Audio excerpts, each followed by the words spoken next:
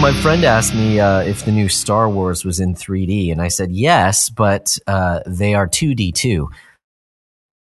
Welcome to the Backlog Breakdown, where today we're talking about 3D Final Fantasy games. Oh my, that was painful. Of all the bad bits that we have ever done as far as an intro, that is... I couldn't fit I can't even say his name, C-3PO in there, but you know, that's how it goes. Bottom three. That's got to be bottom three. Open. I love it. Just cold opens that we've ever had. And we've got tons of friends here to celebrate the bottom three of our openings. Hopefully this episode, I have no doubts that this episode of the Backlog Breakdown will be much better than that just abysmal cold. I can't talk. This is getting off to a great start. But Josh, that's right. Yeah. I am Josh, and you are Nate. Josh. And who else do we have here? We have a whole fistful here. We've got some old hands. We're going to be doing a book club episode on the 3D Final Fantasies, which explains your really just awful opening bit. Because Final Fantasy stole some of its storylines from Star Wars. That's why I wanted to open with the Star Wars joke. You explaining the joke makes it worse. It makes it just noticeably worse. But we've got some new friends. We've got some old friends. And so we're going to sort of get cracking along here. So Paul, let's kick off with you. Obviously, please say hello. Hello. You said old like 3 times, and I knew you were talking about me. Exactly. You're probably the only person on this episode older than me, and I have to get my digs in somehow. Yeah. Respect the hoary head. I sure that sounds good. Joining us as well for another book club style episode. Dorian, how you doing, bud? I'm having a really good bad week. Good week. I don't know. It's even just getting here tonight, it was hectic. So it's I'm a coach now, so there's that too.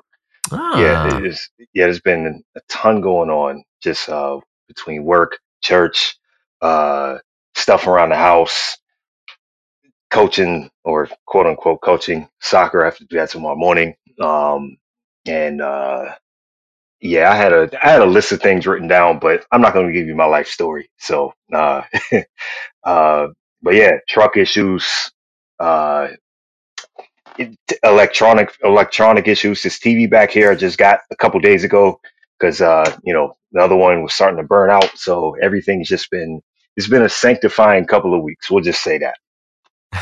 Hey, that's a way to put a positive spin on it. There you go. I think the good, bad, good, sort of like it's been a bad, good week. Yeah, I feel that. It's been Prime Week, so and it's a holiday week. So Tuesday we came in, it was a nightmare. Wednesday was a nightmare. Thursday I had off, and then today was a nightmare. And it's just been like across the board nightmare. So glad for the job, but yeah, no, I feel you, man. Like it just when it rains, it pours, baby. Yeah. So. Congratulations, man. Oh, thank you. Yeah, well, I'll get into that a little bit here, but yeah. Yes. Joining us as well for the very first time on a book club episode. Now, he's been no stranger to our Discord for quite some time. One of the more reasonable weebs, Bergen. Please, just one. It's nice to have you on the episode, and I had to mention it, friend. Well, thank you for that introduction and outing me immediately as a filthy degenerate weeb. Well, again, I said you were reasonable. You were the one of the more reasonable occupants of the Weeb channel. That's not saying a lot. I mean, he at least likes Cowboy Bebop. So. The most reasonable degenerate award goes to. Well, thank you. Yeah, it's great to be here. Really enjoyed your community and Discord for the last while, and figured it was about time to get on a podcast with you guys. So, well, like I said, we're glad you're here. And last but surely not least, one of the more recent additions, I think he just signed on to like watch me completely lose my mind about Marvel Snap. But Eddie, it's good to have you on the episode here as well, friend. So yeah, I actually did only get the Discord originally to talk to you about Marvel Snap without blowing up the draft group chat. So, but no, it's a great place to be, and I appreciate this opportunity to come on and vent about things, about video games with you guys for a bit. Well, we're obviously glad to have you sort of like along for the ride here as well. So moving on, and I was going to try and keep that order for moving forward, but I'm just going to like sort of that is not the order I have people on my screen, which is going to make that just entirely too hard. So just we're going to try and observe the forms, and so. For sort of like returning guests, Dorian, you already kind of gave us a bit of an update, said like it has not been a good week for you. But Paul, how have you been since we last had you on here, man? Like what's going on? Like, things are going well. I should have been unpacked from my move by now. I definitely have not finished unpacking. Yeah, moved out into the country. All the chickens are should be starting to lay eggs in the next few weeks, and so excited about that. Yeah, every time you say moving to the country, I just think about that American President song. Gonna eat a lot of peaches. Moving to the country. I don't know, dude. I'm unfortunately it's so bad. It's not a good song, but that seems to be your wheelhouse, though. That's not a good song, but it's stuck up there. What can I do about it? It's like, unfortunately, like I was a child, I was a teenager in the 90s, and that was on the radio a lot. But Eddie, you're next on my screen here. So this is your first time on the episode. Give the breakdown listeners like this sort of like the quick and not so dirty version of like, who is Eddie and why is he on the breakdown and how's he doing? So I got connected to this group sort of tangentially through Reformed Gamers when Micah Hendrick picked me up for a draft league for the critics, and Nate and Josh joined. And while I had been following the Facebook group for Backlog Breakdown for a bit, I don't Discord too good. That's a very new tool for me. Mm-hmm. Yeah, so I very much enjoy having a slower speed Discord that isn't too fast. But I'm a bivocational pastor that with a day job who basically tells people F-35s cost too much. Like that's basically all I do is tell people all their military equipment costs too much, which given what happened in Israel this week, my week was also woof. And at the same time, I had started William Forsten's follow-on to 1 Second After, which if you've never read that, it's about an EMP that hits the east coast of the U.S. and wipes out everything. And I started at the same time, so I had a really paranoid week of, oh no, what's going to happen? But yeah, no, it's a wonderful blessing to be here with you guys. Yeah, well, we're like I said, we are glad to have you. And listen, I think we all probably need to hear the truth that F-35s are too expensive. They're horrendously expensive. Well, and like we won't go down as much as Paul and I both probably want to just like sort of like go down the rabbit hole of like government spending and the armed forces and everything else. I have some thoughts. What I would tell you, what I would say to you is that I think I'm glad Josh has something to say. But not really. I would, it's a tough job, but somebody has to do it. And I'm glad it's not me. Would sort of be my rounding that out.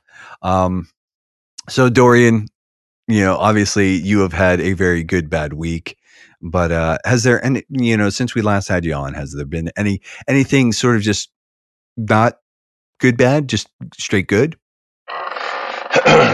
Yeah. So, wow. I guess, as always, the Lord teaches you through all of these things. So that's good. I mentioned being a coach, a soccer coach, which is funny because I didn't play soccer growing up. I played football, but my kids do soccer every Saturday, or at least one of them does. Two of them do, and so that's been fun. It's really kind of been. I see a lot of stories online where people are like dads in particular are kind of thrown into the role of like assistant coach or something because there aren't enough people. Um, Mm. so that's kind of what happened this year.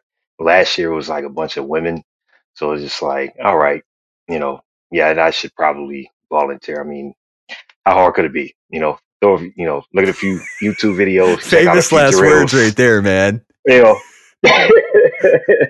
you know, but 8-year-olds, uh, it's just a matter of teaching them to work together and doing a few drills and knowing the basics of soccer. Uh, So like, what you're I'm not, telling us go though ahead. is that you're like a real life Ted Lasso.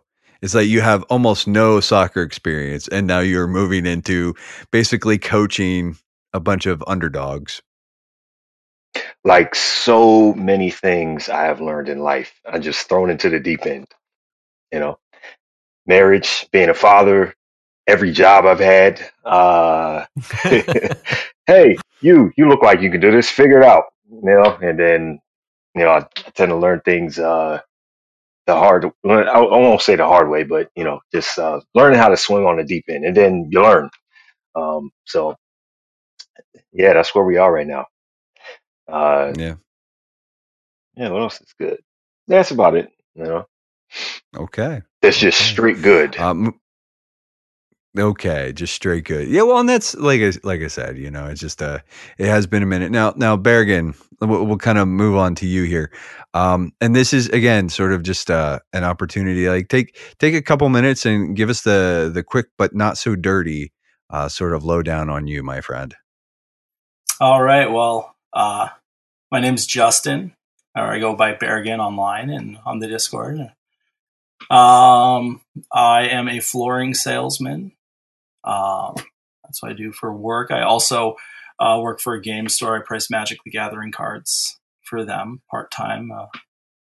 And I'm a deacon in my church. I am in Reformed Baptist Church at the moment, serving as a deacon there. Yeah, married, got 2 kids. I mean, we've already established that you're weeb trash. Reasonable. I yes, I am weeb trash.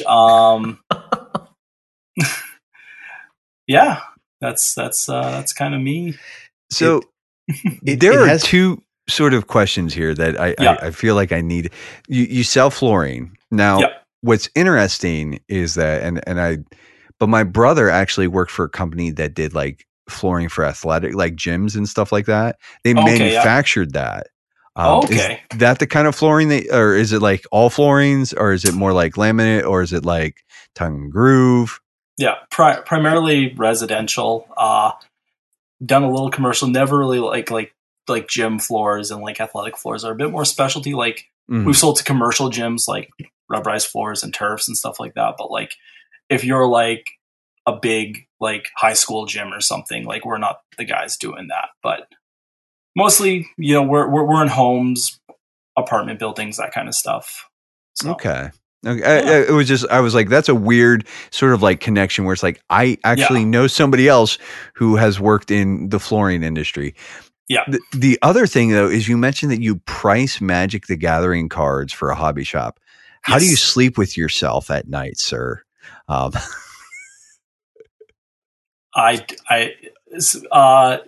well these days. I'm kidding. It's like, it's more of just like the absolutely bloated MTG collectible market is just my gosh. It's something that sort of like, I'd love to get back into cardboard. I have dreams of building an EDH or commander deck again someday, but I've like priced it out and I'm like, That's 2 mortgage payments. No. Hey, so sorry, you had something? Just real quick, because in moving, I found like my boxes of cards that I never actually used when I first bought them decades ago. Yeah. While we're recording, can I just hold them up to the camera and you just type in a price for me? Sure. Yeah. I can do that. And so a little story on how I got that job. So it's from a card store that's about an hour away from where I live, but like that was for like the last decade or so. It's been the closest card store to me. So like I would travel in to play events and all that kind of stuff. But how I got my job is the owner of the store one day just like emailed me out of the blue. It's like, hey man, you wanna like come in for an interview? Like I think I've got a job opportunity for you. I was like, this is interesting. And so like I get, to a store, I sit down in his office. He's like, so the reason why I'm offering you this job is because I'm tired of you buying cards from me when they're low and selling them back to me when they spike in 2 weeks. So I wish my skill set translated over into stocks or something, because I haven't quite figured that out.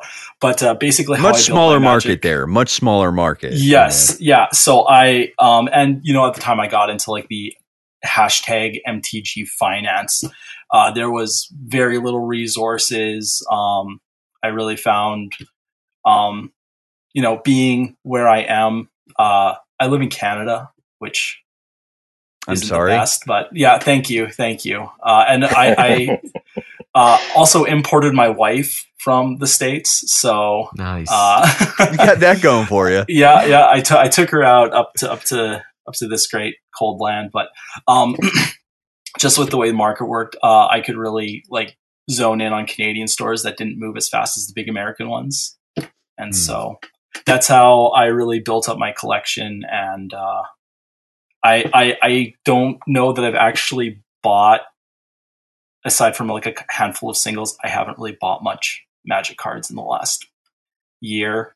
So it's just so ridiculous the way that they're pushing everything and the way that the game's gone the last couple of years. So yeah, I mean that's something at some point in time, like maybe further on down the line, I'd love to sort of kind of hash that out with you. Not tonight, obviously. Yeah. No. Can we complain about Wizards of the Coast, because I'm on the D&D side, but I feel you. Yeah, Eddie has something to add here too. So. All right. Yeah, no. Berrigan is a brother in spirit here. I actually got a job almost the exact same way, and quit at Theros because of how horrendously expensive everything was getting. Like I was a judge. Oh yeah. In the scene, right? And it just But yeah, no. The stores, they suffer when people like us aren't there to save them from predator. Basically, other guys like you. Yeah. So, well, moving on here, Josh. It has been, it's been an undisclosed amount of time since I talked to you. That's true. How have you been, friend, since we last talked? Thought you were going to forget that. No, I was saving that just for you. It gets more romantic every time. Well, he's moving closer to me, so now our bromance can really like blossom. Yeah. And by closer, I mean closer. Yeah. But anyways. I'll just say it's been odd. So because the past few weeks have been like moving towards getting the house ready and stuff, and super busy. And the past week we listed our house, and so now we're just kind of waiting for people to come see it, and we did some open houses. We've done a number of things. We stayed with my parents for a few days while we were showing the house. But just waiting for some more offers, waiting like in the used car market. So you're still looking for a car. So it's just odd because it's like, it's just kind of in that hurry up and wait period. And I will say also, I'll just say this publicly, is like, so the church that we're moving to Iowa for, they've contacted, like they're talking to me every few days, at least once a week. And they've made it super clear, like, take as much time as you want to. no problem. Like, get here when you want to. We want to help however we can. So it's purely me. It's just like, oh, I just want to like have a project again, like that's kind of been my life for so long that now I'm just like, no, now we just wait, we just see. And, Dorian, you said it's been a very sanctifying week. I will say the same thing because it's forcing me to rely on the Lord and like not because I can't do anything, so it's just like, no. And when I am tempted to fear that like, oh, is this going to work out? Like what's happening, are we going to have to, like lower the price here? Cars just super expensive right now. Is it going to be too much? Is this going to, how is it? And it's just like, no, you know what? God's going to take care of us. He's promised to. It may not look the way that I want it to, but he's promised to take care of us. So that battle a lot of the time, but so it's weird. Things are weird. Yeah. Well, that's, Justin, you had something to say there. So. Oh yeah, just a question. Where about in Iowa? So it's southern Iowa. It's a little town called Indianola. It's about 20 minutes south of Des Moines. Okay, cool. My wife is actually from Iowa, Cedar Falls nice. area. Okay, yeah. So that would be out east a little bit, but yeah, nice. Yeah, a little north and east from Des Moines. Yeah, cool. All right. It's so funny. I Y'all had are no so idea. Nice raising your hands. I'm not going to do that. I had no context for Iowa, and now that I mention it, like people are popping up left and right, and like, oh yeah, we're from there. We've been around there, kind of a deal. And so it's like, oh, that's cool. Yeah. So I went up there a couple of months ago for a wedding. Okay. It was pretty nice up there. Yeah, yes. I forget the town. I don't remember the city, but a lot of cornfields, but the weather was nice. Definitely a different beast than Florida where I'm at. So yeah. I was there 9 years ago for a wedding. Happened to be mine. So oh, nice. Yeah. Well, then immediately fled the country. He was like, I gotta get out of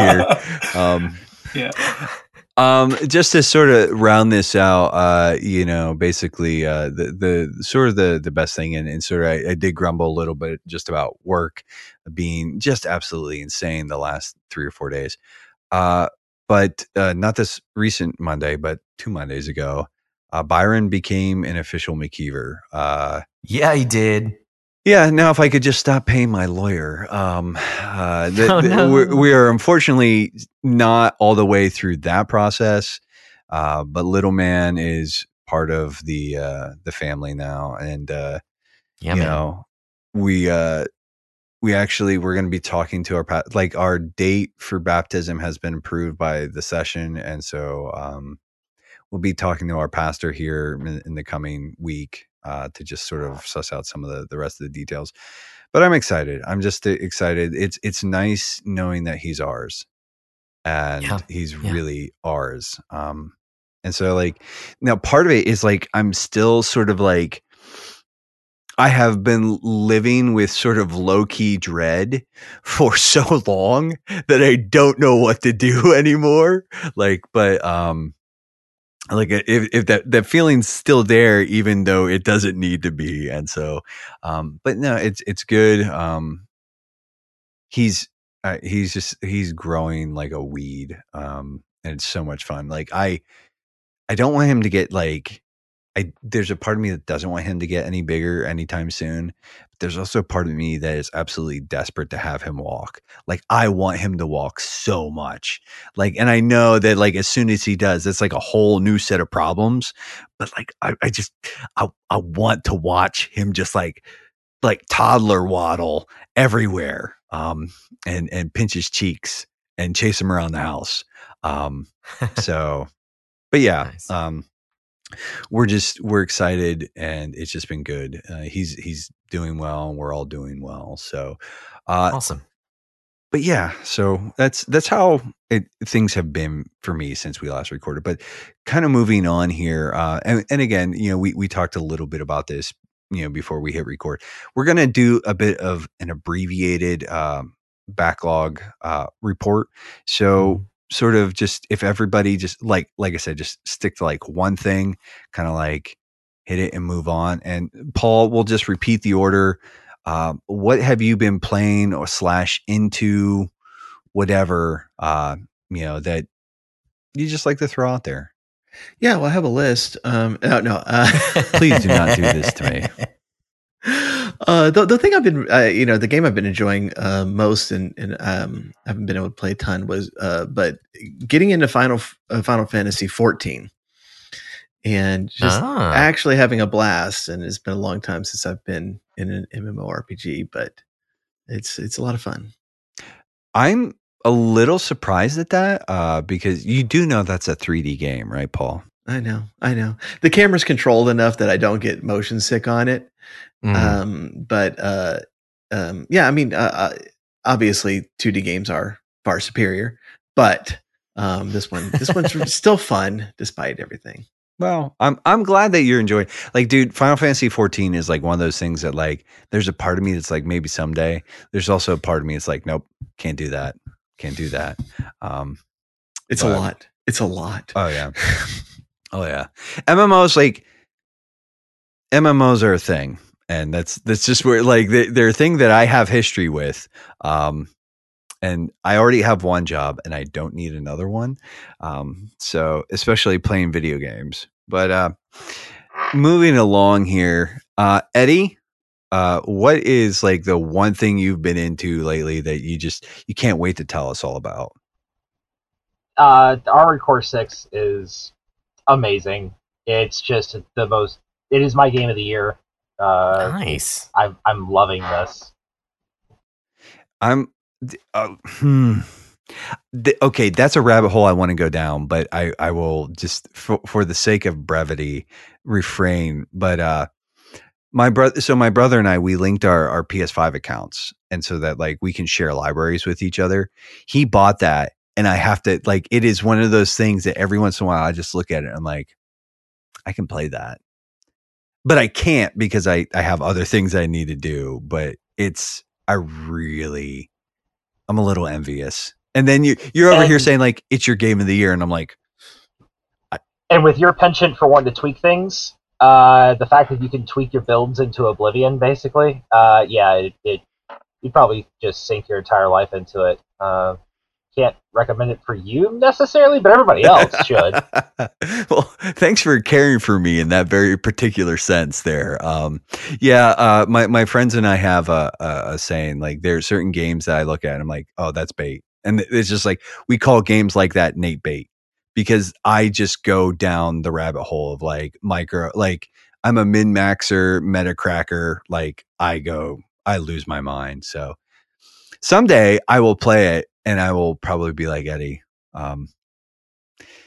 you're right. I should have never touched it. Like, my life just, like, it's over now. It's over. Like, there's nothing else. I just like hearing somebody say that, like, it's a great game. 'Cause, like, to me, I'm like, yes, I know. I see it from a distance, and I'm just like, I know. Dorian, how about you? One thing that you've been into lately, man? So, game wise, the only thing I've really been playing is Final Fantasy VII, which I just finished last night, and dipped my toes into a game I've had on my backlog for at least a couple years now, Shadow of the Tomb Raider. Yeah, there's that as far as what I've been playing. As busy as I've been, though, and I'm looking at my list here. There's quite a few things I've watched, which probably fills in the video game gap. So for the lack of video games I've played, I've got, a bunch of things I've watched, but I'll just list them off real quick. One Piece, the live action, it's great. Jack Ryan, I just recently watched The Menu, and I'm watching Loki. So there we are. The new season of Loki, I've heard, is not nearly as unhinged as the first one, but I am still, like, and I love the first season of Loki, so I'm, like, super, like, I want to see what they did with it. Paul has something to say. I'm joking. One day we're going to do our MCU's the new show, and we'll just yeah. Loki season 1 was, I think, exceptional television. I just don't have, like, I didn't like it as much as everybody. As everybody was a disaster. No, sorry, y'all go ahead. Most people like there were a lot of people who didn't like it. I thought it was great fun. But I also have weird takes, so I'm not. But anyways, yep. At least you like Cowboy Bebop. Yeah, I mean, like I can't be right on everything. Okay, like I can't like all the good things. I have to like some filth, apparently. But Justin, what have you been sort of like? What's the one thing that you're going to bring to the table that you just can't wait to tell us about? I do have a list, actually, unlike Paul, but Final Fantasy 1, 2, 3, 4, 5, and now 6. The Pixel remasters have just been fantastic. So yeah, that's been aside from 16, like FF16, which I'll be talking about tonight. That's all I've been playing since May. So yeah. And now, is it your first time going through that? It's my first time beating them. Okay. So I got into RPGs mid 2000s when I was in high school, and never went back. I always meant to go back and play all the classics, but never got around to it. I've owned them for multiple years. I've dipped my toes in, but always something newer and shinier caught my eye. And I don't know that's a bad thing, because like I think now where I'm at, like in my games I've played and everything, I see how much these games influenced the genre, and just how exceptionally crafted they are. So, yeah, that's cool. I'm enjoying it. I will give you a pass, since technically they're all part of the remaster, the Pixel Remaster collection. So we can say, in a way, that is one thing, a very large one thing, but there is a framework. Josh, how about you, man? What's the one thing that you've just been burning to bring to this table? Burning. I mean, nothing really. If you're asking about what's been burning,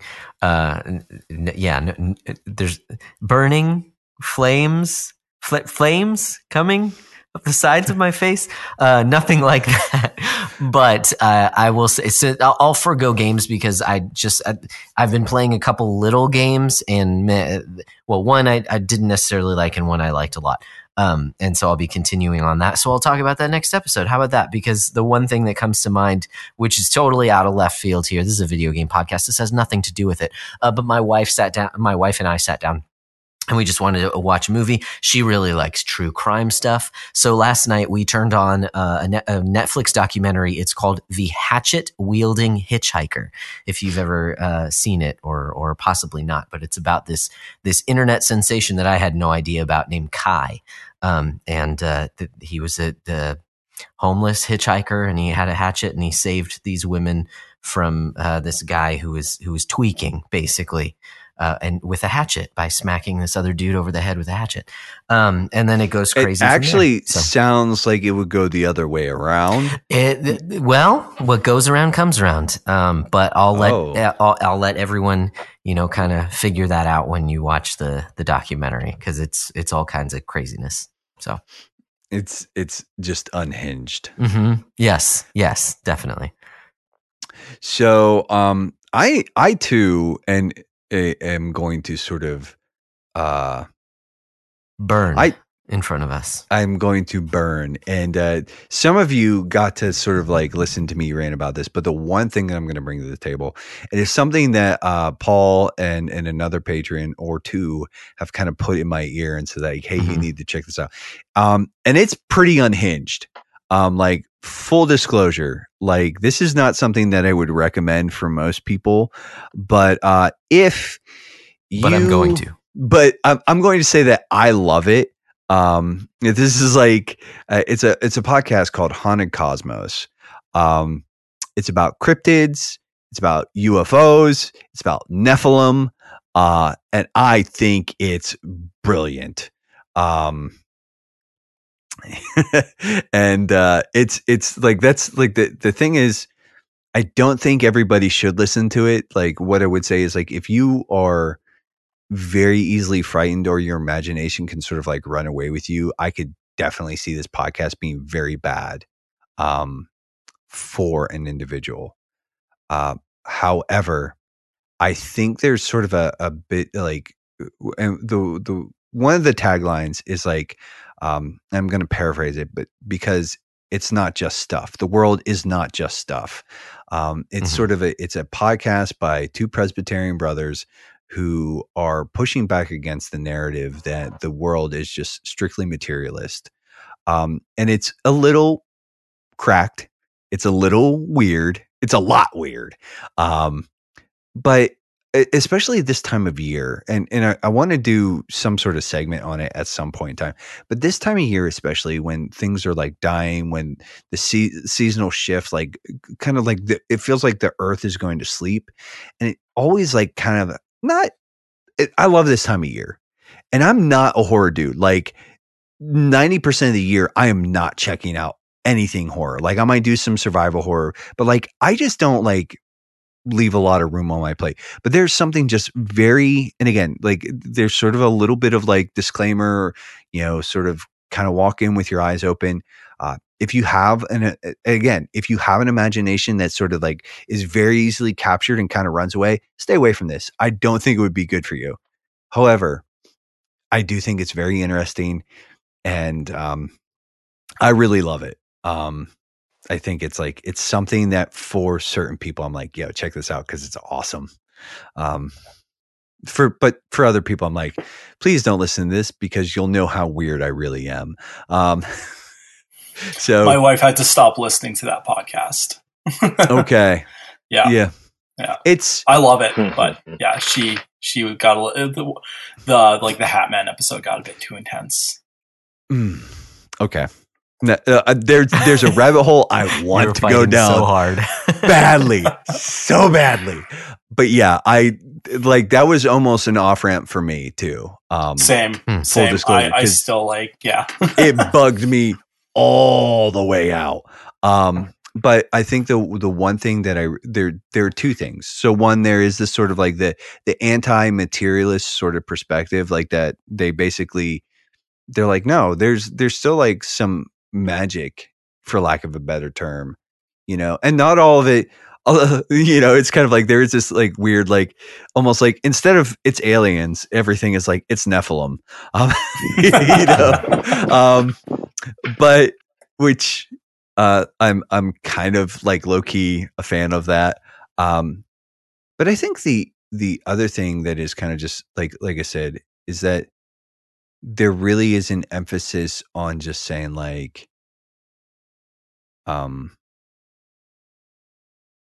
what is the, like, listen, King Jesus reigns.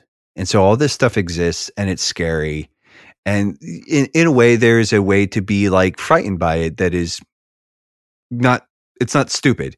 It's not stupid to be afraid of some of this stuff. But at the end of the day, we need to remember that this is all firmly, like Jesus has this all firmly in hand. And I love that. I love that because like, it's just been very edifying, very sort of encouraging for me. In a weird way, a way that kind of creeps me all the way out. But yeah, so that moving on, and things that hopefully won't creep you all the way out. So if you've been listening to the breakdown for any length of time, you have heard us mention the Backlog Beatdown. It's a meta that we run all year long, where if you play games, you take away points. If you buy games, you add points. And the whole point of all of this is that the point to all the points is that we want you to maybe just pause a little bit and think about your spending and your acquisition, and just encourage people to not build up these massive collections and never get around to them. But like these things exist for a reason, and you should enjoy them, because instead of just mere accumulation is bad. That's there. I said it. I got it out. I don't know why I struggled with that, but I did. But we just want to encourage you to play a lot of the stuff you already own, and to avoid just accumulating more and more and more. That being said, So you might be saying like, hey, this sounds really great. There's actually a fully fleshed sort of like rule sheet in our Discord if you're interested. But more importantly, the GG app serves as the official app of the Backlog Beatdown. And you're saying like, what's the GG app? Well, it's a letterbox styled app for your video game collection, created by our friend Charles Watson. And the quick and dirty on that is that you can create a list of sort of all the different games you've played with different completion states. You can, mark games as completed. You can mark them as beaten. You can mark them as abandoned, as shelved, etc. You can create custom lists, which is actually how we keep track of all of our stuff. There's a list. Josh and I each have a list for acquisitions. We have a list for a custom list for all the games that we played throughout the year. And sort of that's how we keep a running tally on that. You can create custom wish lists. There's also, you can see what your friends are playing. You can rate and review games. There's a whole bevy of features, and Charles is always sort of working on it. And if it's something you're saying, hey, that sounds kind of interesting, where can I check it out? You can check it out on your app store on iOS or Android, or there's a PC client as well. And it's free $99 just to check it out and use it. But if you like what he's doing, you can go a little bit above and beyond, and you can give him $5 a month or $50 a year to have access to the elite tier. And what that means is you get access to early builds, you get a unique role in his Discord server, and you have a little more access to Charles and just as far as like shaping and seeing the roadmap for the app. So again, that's something we think you ought to check out. Other things that we think you ought to maybe check out and think about and maybe throw money at. It's us. It's this podcast. And you're being like, why would I give you money, Nate? You sound like a bumbling idiot. You're not wrong. I am sometimes. Sometimes I talk pretty. Apparently not tonight.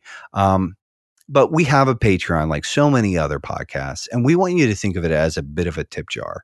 And it's not just like, oh, just give us money. It's not just a kind of a money, please situation. Cause I know Josh loves when I do that one. My favorite. I know, I can tell. Just the look on your face every time I do it, you just, I'm like, he loves that. It's not one of those situations where there's sort of no return. For our patrons, there are a few very, I think worthwhile bonuses. One of them is there's an exclusive patron podcast called The Bro Hang. It tends to be a little more like stream of consciousness. It's a little it's not as video game oriented. We still talk about video games sometimes. Sometimes it's just spicy political takes. Not often. We do try to avoid that, but it's just it tends to be sort of a bit more conversational in nature. In addition to that, every patron gets early and uncut access to each and every episode. There's a video feed for them, and each patron has the opportunity to nominate a topic or game for us to do an episode on. This year, we've kind of fallen behind, but I think it's fair to say it's been a weird year for both of us. So maybe the patrons will cut us some slack this year. But yeah, so last but not least, and Paul's here with us as well. The three of us are part of I was going to say triumvirate. We are currently a triumvirate, but there's 5 of us. In the Playwell network. Well, only 3 of us get votes. Only 3 of us get votes. If we didn't talk to you about that, you might be one of the 2. Well, you weren't supposed to tell Josh that I get a vote. But alongside our friend Wesley Ray, the Henshin Dad himself, and Nicholas Porch, aka Porcho, we are all members of the Playwell Network. So Paul has an actual play podcast. I'll just talk about some of our current projects. Paul, you have an actual play podcast that is set in the Dragonlance universe. Nicely done. I got it right this time. Yeah. Which is Dungeons and Dragons. And there's a whole Dungeons and Dragons is just big and messy. And it makes me a little crazy and also jealous because I really want to played Dungeons and Dragons sometimes. Anyways, but so you do an actual play there. You've also done you got the Retro Zoo the Retro Zoo Super Show, the Retro Station, and a few other actual plays as well. Wesley does the Henshin Dad podcast as well as Retronym. Retronym is his most current project. It's sort of a short form nostalgia kind of. I want to say it's a catch-all, but it's not. There is like a thematic. There is like a through line to all of it. And it's mostly just that Wes is a big nerd. But we love him for that. And we like him. And he kind of probably classes up the joint a good bit. Because like, let's be honest, between the three of us, Paul and Josh, none of us is very classy. I mean, Josh might be the classiest of us, and I mean, he hangs out with us on purpose. So, but the newest. What's that? Oh, I'm sorry. Keep going. If you're going on Wes, I was just going to mention one a podcast of mine that fits in with tonight's theme. Well, plug it. Yeah, and this was interesting. So one of the podcasts is Mont Blanc's Hunters, which is a Final Fantasy themed tabletop role playing game that I kind of built out of the Genesis system. But stupid Final Fantasy went and made a tabletop role playing game that's coming out in May, and so we might be switching. Your thunder. I know, but it's set in the Final Fantasy 12 world, and Final Fantasy 14 tabletop role playing game is actually coming out, so it should be interesting. Wow. So, but the newest addition to the Playwell Network is none other than our friend Nicholas Porch. With Nothing New Under the Porch. And it's basically the way I've kind of been describing it is if Babylon Bee did video game coverage with a far drier sense of humor, that would pretty much and way tons more like bad impressions and accents. It would be Nothing New Under the Porch. It's weird and I love it. And I think you should check it out. That being said, here's a word from one of them. Are you sick of listening to A-grade podcasts and want to settle for something less? Then why don't you give Nothing New Under the Porch a try? Do you need someone to go further into the values of Mario Kart 64? Then listen to my takes on video games that have been talked about before by more interesting people. I dive into games I've played to try and find any potential theological or moral lessons buried within them. What? I also do a hot topic every episode. There are also satirical articles read out with cringe-inducing voice acting.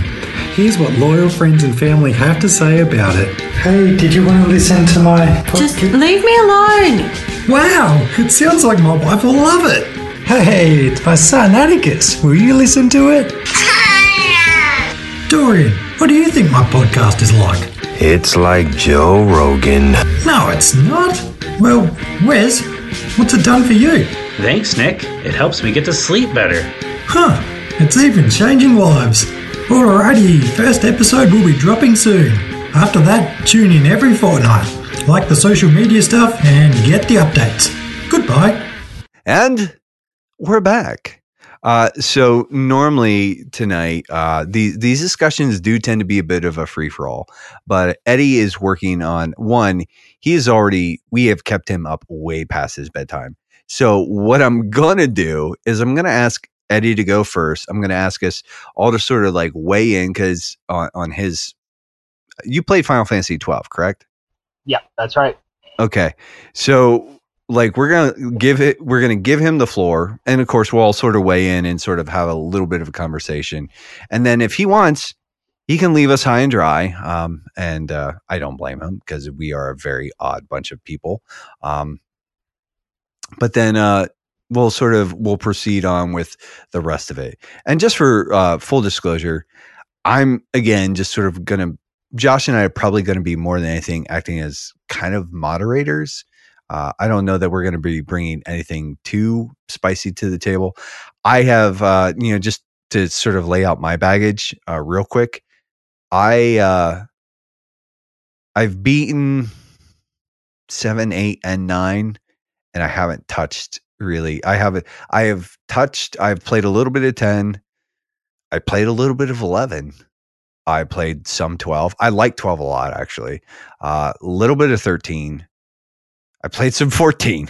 I played 15 and the demo for 16, but I have not beaten anything in the 3D realm since Final Fantasy IX, which is obviously the best 3D Final Fantasy. But that being said, Eddie, I'm going to cede the floor to you, friend. Awesome. So yeah, I played through 12, and I will preface what I'm about to say with, I have played the majority of or beaten every console Final Fantasy except 4 and 16. Wow. So this game was this was my first time playing through this. My wife suggested it is the one I needed to play through instead of giving me an excuse to buy 16. Or just playing through 7 Remake again. And I have some like good and bads here to go through for this. The good, there's no romance between the characters in the game at all. And I say it's good because you don't usually get to see like pure platonic relationships among the leading characters in a game like this. It's awesome. And I know that later on Revenant Wings kind of retcons that and puts relationships in there. But just 12 itself, it's actually kind of cool that it did that. For people who like auto battlers, this game is amazing. I don't like auto battlers, so you can see where this might be going. I actually think it was really way ahead of its time. I actually had it when it first came out, and I'm like, I don't understand this. I'm going to return it to the rental store. Thank you. But yeah, there were so many mechanics that you'll see common in later games that it just tried to implement, and in some cases did it very well. It is still a beautiful game because Square just does beautiful games. They're pretty much masterclass at it. And playing the PS4 version, I got the update to it so that I'm not dealing with the horrible mechanics from the first game, like forbidden chest stuff where you're not allowed to open chests until the end of the game. I've heard horror stories about that and glad I never had to play that. My final good about the game, and probably the most important good about the game, Gideon Emery is an absolute master at his craft. He's the voice actor for Balthier. He's also the amazing vendor in Destiny 1, who if you buy something from him, he says, now this horrible robot will show you to a room. I mean, he's an amazing voice actor. He carries the entire voice cast of 12 by himself. Wow. The bads, though, they're. I don't know if I need to go through all these. I'll keep you guys here all night, and I might not even stay awake through all of them. But if you don't like playing through basically if-then statements, this game is a giant if-then statement when it comes to combat. You set up an automatic system where if certain conditions are met, your character does something. It's pretty bad now by today's standards. It was painful to deal with. The characters are mostly irrelevant. I wouldn't say that about any other Final Fantasy, but I have no idea why Penelo was hanging along with the rest of the group. I don't know why Bash is relevant past like the first third of the game as far as a character in the story. None of it seemed to matter. All the really important events happen off screen. It's almost like it was written by Dan Abnett, which if you don't know who Dan Abnett is, he wrote a lot of stuff for Warhammer 40k, like Gaunt's Ghosts. His writing style works amazing for Grimdark, not so much for high mecha fantasy. I think that the worst of it all, though, there wasn't a To Zanarkand moment. There's no Kefka. There's no reveal of Vivi's true nature. There's no Sector 7 platefall. There's nothing to give you motivation to say, man, I really need to go get the Empire now. This is easily the worst Final Fantasy I've ever played. It's not particularly close. I'm expecting Paul to either horribly rebut me now or maybe have some insight, because I know at the very least he's a fan. Well, with that being said, like Paul, like I did see you like nodding and kind of like having some thoughts, and I do have some thoughts. Like one, Balthier is a king. He is a straight Chad, a best part of the game. Like not even close. So I mean, as long as we're all like sort of like on that page, I think everything else can stand. Just like I'll sort of weigh in a little bit here, just to sort of like I agree with your analysis for the most part, and that's coming from a guy who hasn't beaten the game. I remember playing it when it first came out, and it's a really interesting world. And at the time, like that sort of the pre-Gambit system or that Gambit system or whatever they called it, I was like, okay, this is kind of cool. But also it's like you said, it's like this sort of like creating all these if then statements. Like if my character's health is below 50%, pop a potion. If there's no potions, use cure, or whatever. And it's like, it's tedious and it's dumb. And yeah, I understand it, but I didn't like it because it's not great. And I think like too, even sort of like the fact is like, it's a really interesting world, but like the drama and the stakes are non-existent, which is probably one of the reasons why I never finished it or beat it. I do want to like rectify that, but yeah, I totally get it. The one thing, and I'm going to I'm going to maybe steal a little bit of like Paul's thunder, because I think I actually heard him say this first. But are you going to steal the droid thing? All right, I'll leave the droid thing for you. But Vaughn and Pinello, I think, are basically the two most useless characters ever, and they serve a purpose, and it kind of redeems them, but not really. With that, so Paul, like you kind of like I teed you up. How about that one? And now we've come full circle to the introduction of this episode. But go on, Paul. Go on, proceed. No, and like Nate, I agree with pretty much everything you say. Like when people, like I adore this game, but when people, like when Wes was playing it earlier, I was like, oh, okay. I don't think you're going to like this, even though I adore it. And he didn't. Or at least he had some complaints, but still liked it. For me, it's an exceedingly flawed masterpiece. And it has major problems. And for me, like I almost dumped the game until I figured out the Gambit system. Because I wanted to throw it across the room until I really got kind of zeroed in on that. But yeah, so the Vaughn and Pinello thing is they are the two of them are in this game is Star Wars. They are R2 and C3PO. They are witnesses. They are not main characters. They are the ones, and it's kind of like A New Hope, where it starts off with the droids, and the droids are actually in every single scene. There's one or both of the droids in every single scene because they are the witnesses to what happened. And that's Vaughn and Pinello. They don't matter to the plot. They are there as witnesses to what happened, and really nothing else, because yeah, man, they're worthless. But I get enthusiastic about all the love Balthier gets, because like you could have plugged him in back with like the Final Fantasy VI cast. He's that kind of quality of a character. And the voice acting is, oh my gosh, he's perfect. I didn't know his name, but man, he's great. Yeah, he carries, he absolutely carries the game. I'm interested, but, man.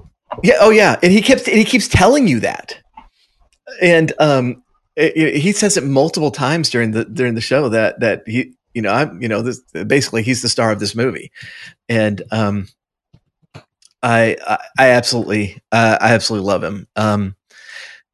It's really interesting what both of y'all were saying about there's no stakes in this, and like all of the danger in this game is political.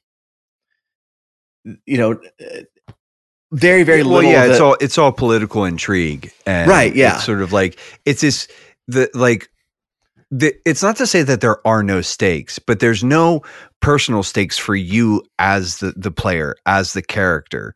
It's all this sort of like this grand sweeping kind of like corrupt government kind of nonsense garbage. Yeah. It's hard to follow. And frankly, they don't even do a great job of like onboarding that, because it's like, you don't know why you're doing half of what you're doing for most of the game. And then by the time they start revealing like the big bads, you know, it's kind of like, like, right. Yeah. That works, I guess. But it's very much they didn't do it. So Final Fantasy Tactics has the giant sweeping intrigue that this game has, but also has a lot of really personal stakes. And I think that's where it misses it. Yeah, and that is where their Tactics, which is also Ivalice. This is the same series of games, the kind of mini series inside the Final Fantasy series. That's where Square Enix, if you're listening, bring back Ivalice, you cowards. Amen to that. Well, look, that's why I did Mont Blanc's Hunters, because that world is ripe for like much deeper stories. It's like there's the races, the cities. There's so much personality to that world that it goes so deep. All the Viera have an Icelandic accent. That is a really interesting thing. It's Icelandic. You nailed it. That's been bugging me for years. It's like, where exactly is that? But yeah, it works so well. It's so ethereal for them. And I really like, I don't know who the actress is who played Fran, but I really like the way she played that character. Yeah, she did like a handful of other roles that she actually was the other character that I'm like, I don't mind when Fran is talking. I'm not going to say, you know, she's not holding up to Balthier's level, but you don't need to. That's fine. You just don't be Vaughn and Penelo. Yeah. Well, she is, I mean, she's Balthier's sidekick, and she's great in that role. Like she complements him really, really well. I think it's interesting that, like, and not interesting in a bad way, but like you're like, this is the worst Final Fantasy game I've ever played. And there's a part of me who's like, bro, dude, 8 was kind of a stinker. Have you played 3? Hey, and I was also going to say, and 13 and all of its spinoffs are no treat. So I have 3. I actually enjoyed more, but it's also a 2D and whatever.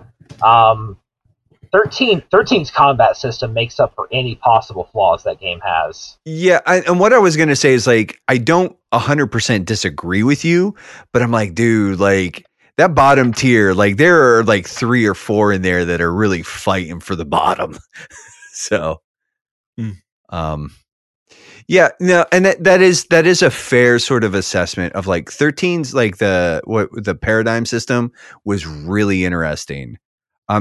But I guess kind of what I was going with 12 is like, I think it's a game that was just like way ahead of its time. Definitely. But it was also really suffered from, I don't know if it's like scope creep or something, but there was just like, I think they were just trying to do a little too much.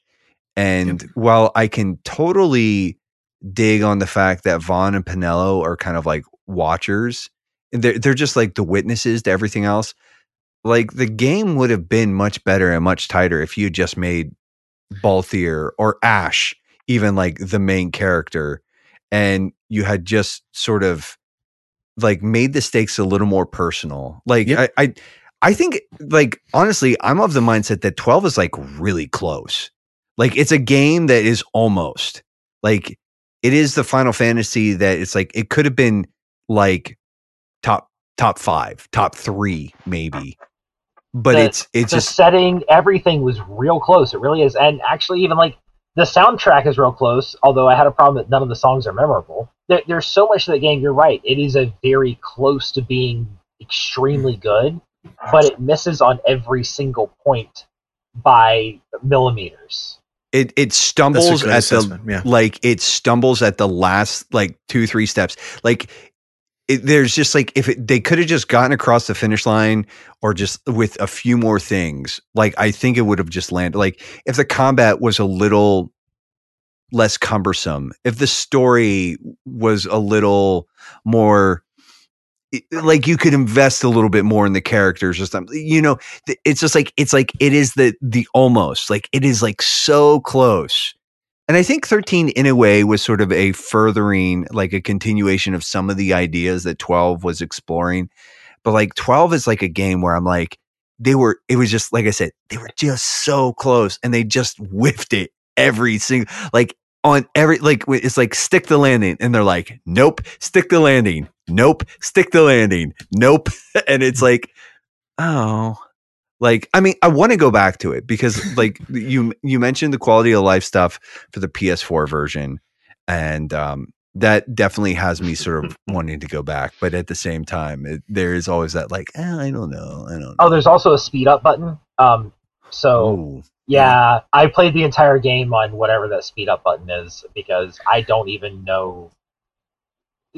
There's a lot of empty walking space in that game. Mm-hmm. Just unnecessary corridors, and also backtracking. There's a dungeon where the way forward is like 6 times of backtracking and then 3 invisible walls that you have to get through, and the game is obtuse intentionally in the dungeons, and I don't know why they made those decisions. When talking to Wes about what he did not like about it, it was really interesting for me as the Final Fantasy 12 apologist that I love this game is he's like the dungeons, man, are terrible design. They're so long and rambly, and I'm like, oh yeah, I hate the dungeons. I'm like, wait a minute, why? What do I like about this game? It was like, no, it's the world. I love the world. That's what I love. Yeah, I want an entire like book series or comics or anything in this world. It would be beautiful and amazing. Yeah. Well, and it comes back to the Evilist games were something special. And 12 was just like, it was like I said, it was just like they were so close.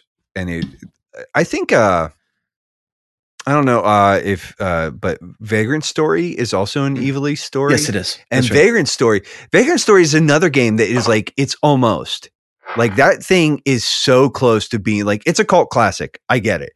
And the people were like, and I like low key stand for that game. Like, I'm like, yo, this game is, it rips. It is also so freaking weird and obtuse. And there's all sorts of like weird, crazy systems in it. That it's that like you have to know to progress. Yeah. But it's like the world is just so cool. And even Ashley Rye, as weird of his hair kind of freaks me out. But and his clothes or lack thereof.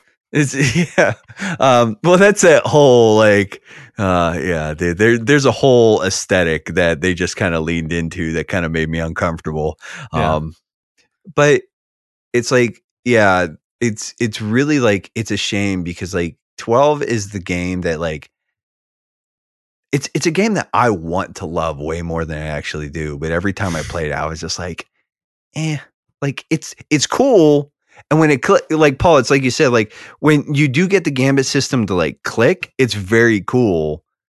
But also there's a part of me that's like, ain't nobody got time for that. So fair.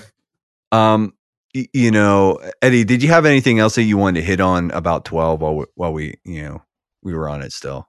Yeah, again, if you enjoy like spreadsheet warfare as a game type, honestly, you might actually enjoy it because it is pretty, and the combat would probably be fun to just watch your character slap through for a few hours. It's I really wish they could. Maybe we'll get the 7 remake treatment for it, and they'll fix it. In 20 or 30 years, right? But yeah, that's all I got. That's. I mean, I hope you're not wrong. The problem is you played the remake, so right. Yeah. This is the one. This is the one I play. This is the only Steelbook I own.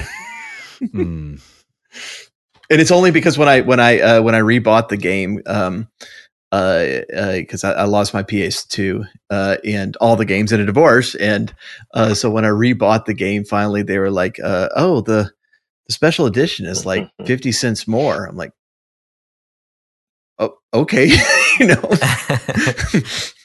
Okay, yeah, that's a. I think that was probably a very well spent 50 cents, Paul. Yeah. So, Justin or Dorian, either one of you two have thoughts on Final Fantasy 12? Any experience with any of it? Same. It's one that I haven't played yet.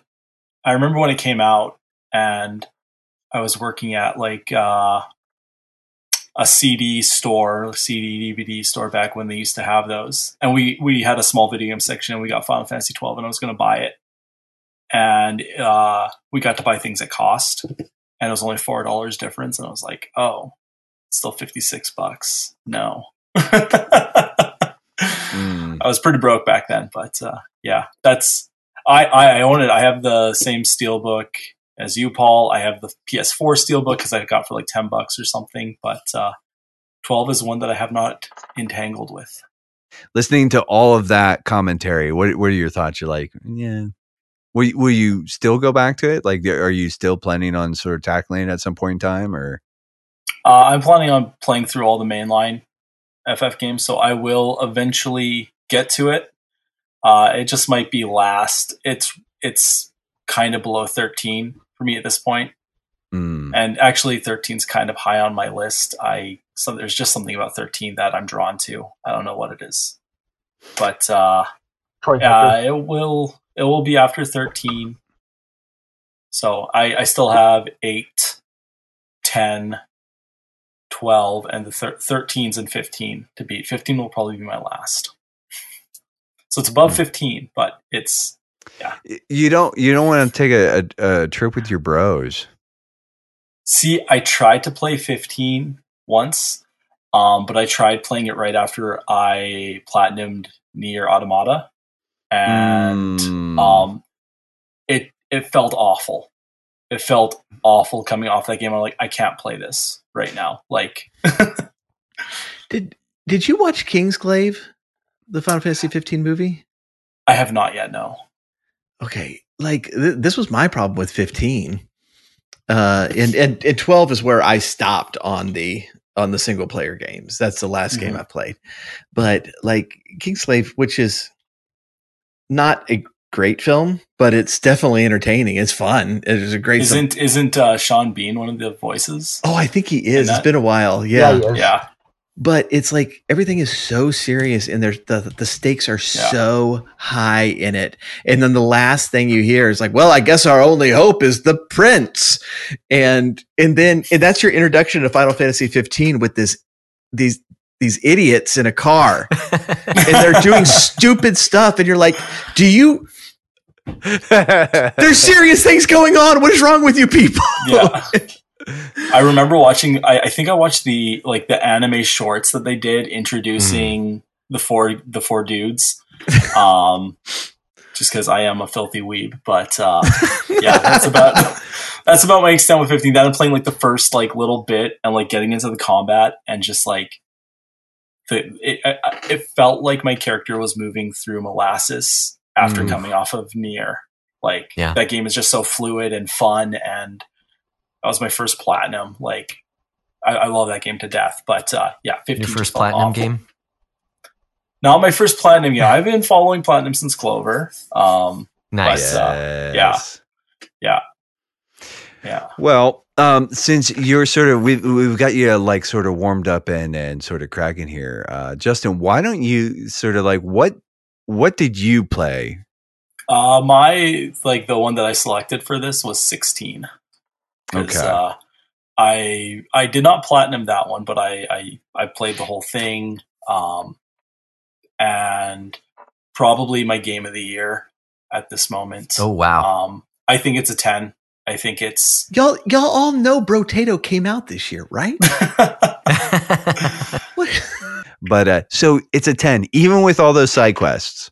I love the side quests in 16. So you like delivering soup?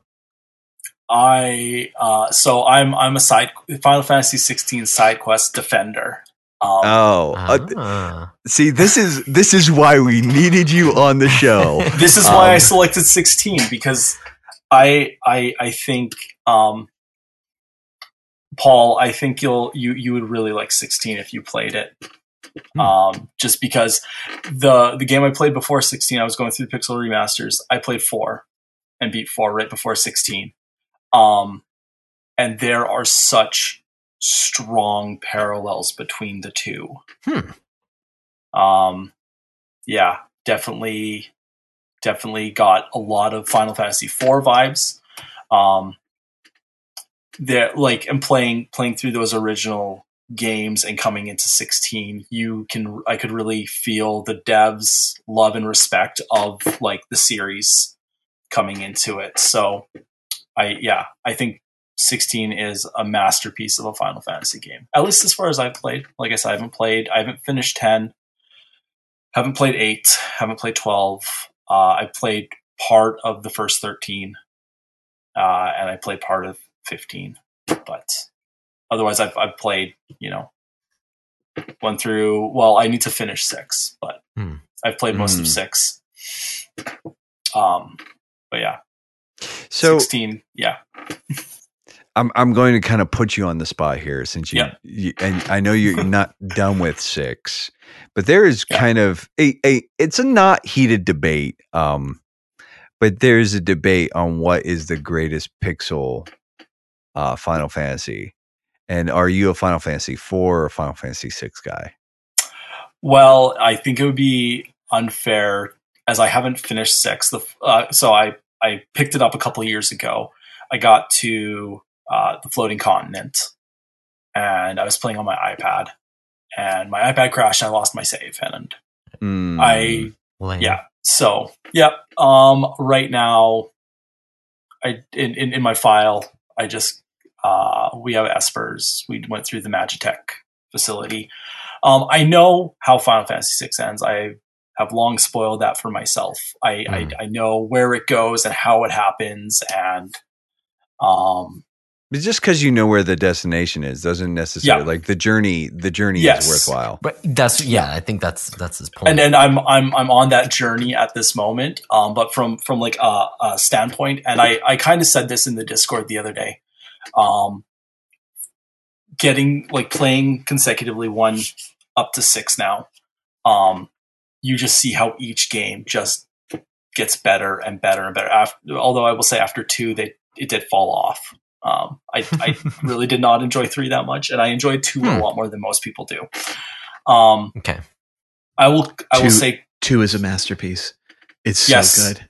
Yes. It's so good. Sorry, I'll shut up now. This is not about 2D Final Fantasies, even though it really is. I will forgive your comments about Tales of Symphonia the other day. But yeah, you should hear his comments on that game on Twitch. But anyway, yeah.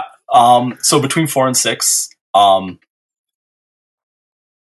tells a much more personal story, I feel, which really got me. Cecil's storyline and everything in 4 was just amazing. 6, I think, for like what it's telling as a story, is grander and just bigger. And I think that the culmination of all the games leading to 6, I think 6 probably the better game, but currently I prefer 4 between the 2. That is a fair and completely reasonable take. So we'll let that slide. All right. But getting back to On Hand, so 16. I'm definitely interested in hearing like the side quest sort of defense. But I think in addition to that, just the way that I've heard it described, so, friend of the show, Mike, he and I text, from over on TRG. He and I text back and forth and we talk occasionally. And the way he's described the game to me is like the highs are so high, but then you have these points where it's like it's so low in between it that it's like, am I having and you sort of like vacillate between this, like, am I having fun to like, this is the best thing I have ever experienced. And it's like that to me, like I'm in for it because like I played the demo and I did like the extra thing on the demo and I was like, oh, there's something here that like just it's kind of like Nate bait, adjacent. It may not be like full like let's like just crack the meta wide open weird build stuff, but there's something in there that just itches or scratches a particular itch that I have, and I just think like I do kind of like the vibe. And that something interesting though I did want to double back on. So is like without spoiling it because it is super new, I have heard multiple times that there's like a lot of connections and parallels between 4. Like, can you sort of draw some of those connections without spoiling anything, or do you feel like it's just like I can, just because like it's in a lot of like the teasers. It's like we all know Clive is Ifrit from what they've revealed about the game. It's the big point. But his journey of like discovering that and grappling with that, given the events of the game, just mirror the kind of redemption story in 4 so strongly. And that was something in 4 that was just like the strongest thing for me. Because, it feels very Christian. I'll say it feels very faith-based, going through these stories of redemption and forgiveness and the like. So, yeah. I mean, unfortunately, some of 16 story has been spoiled for me. Okay. So, but I think I'm trying to like be really vague because probably a lot of listeners haven't played it and they might want to play it. But no, and we won't sort of, but I can see like based on the sort of the limited knowledge that I have, I'm like, okay, like I can, and even the fact that it is a much more personal story where it's like you have like Cecil is kind of like the primary. It's Final Fantasy IV is really his story, and it's like all the things that happen sort of adjacent to him.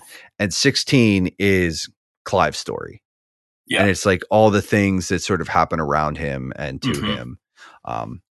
So, and I can definitely see that. So, like that's pretty interesting because I do think like that's the most compelling thing about 4 is like, ultimately I am more of a gameplay guy. And so like, I think the systems in 6 are better. And that's why I kind of like, this is something like I'm coming to terms with. That's probably why I default to 6. Cause I think it's mechanically a little bit more satisfying that, and you can body slam a ghost train, which is awesome.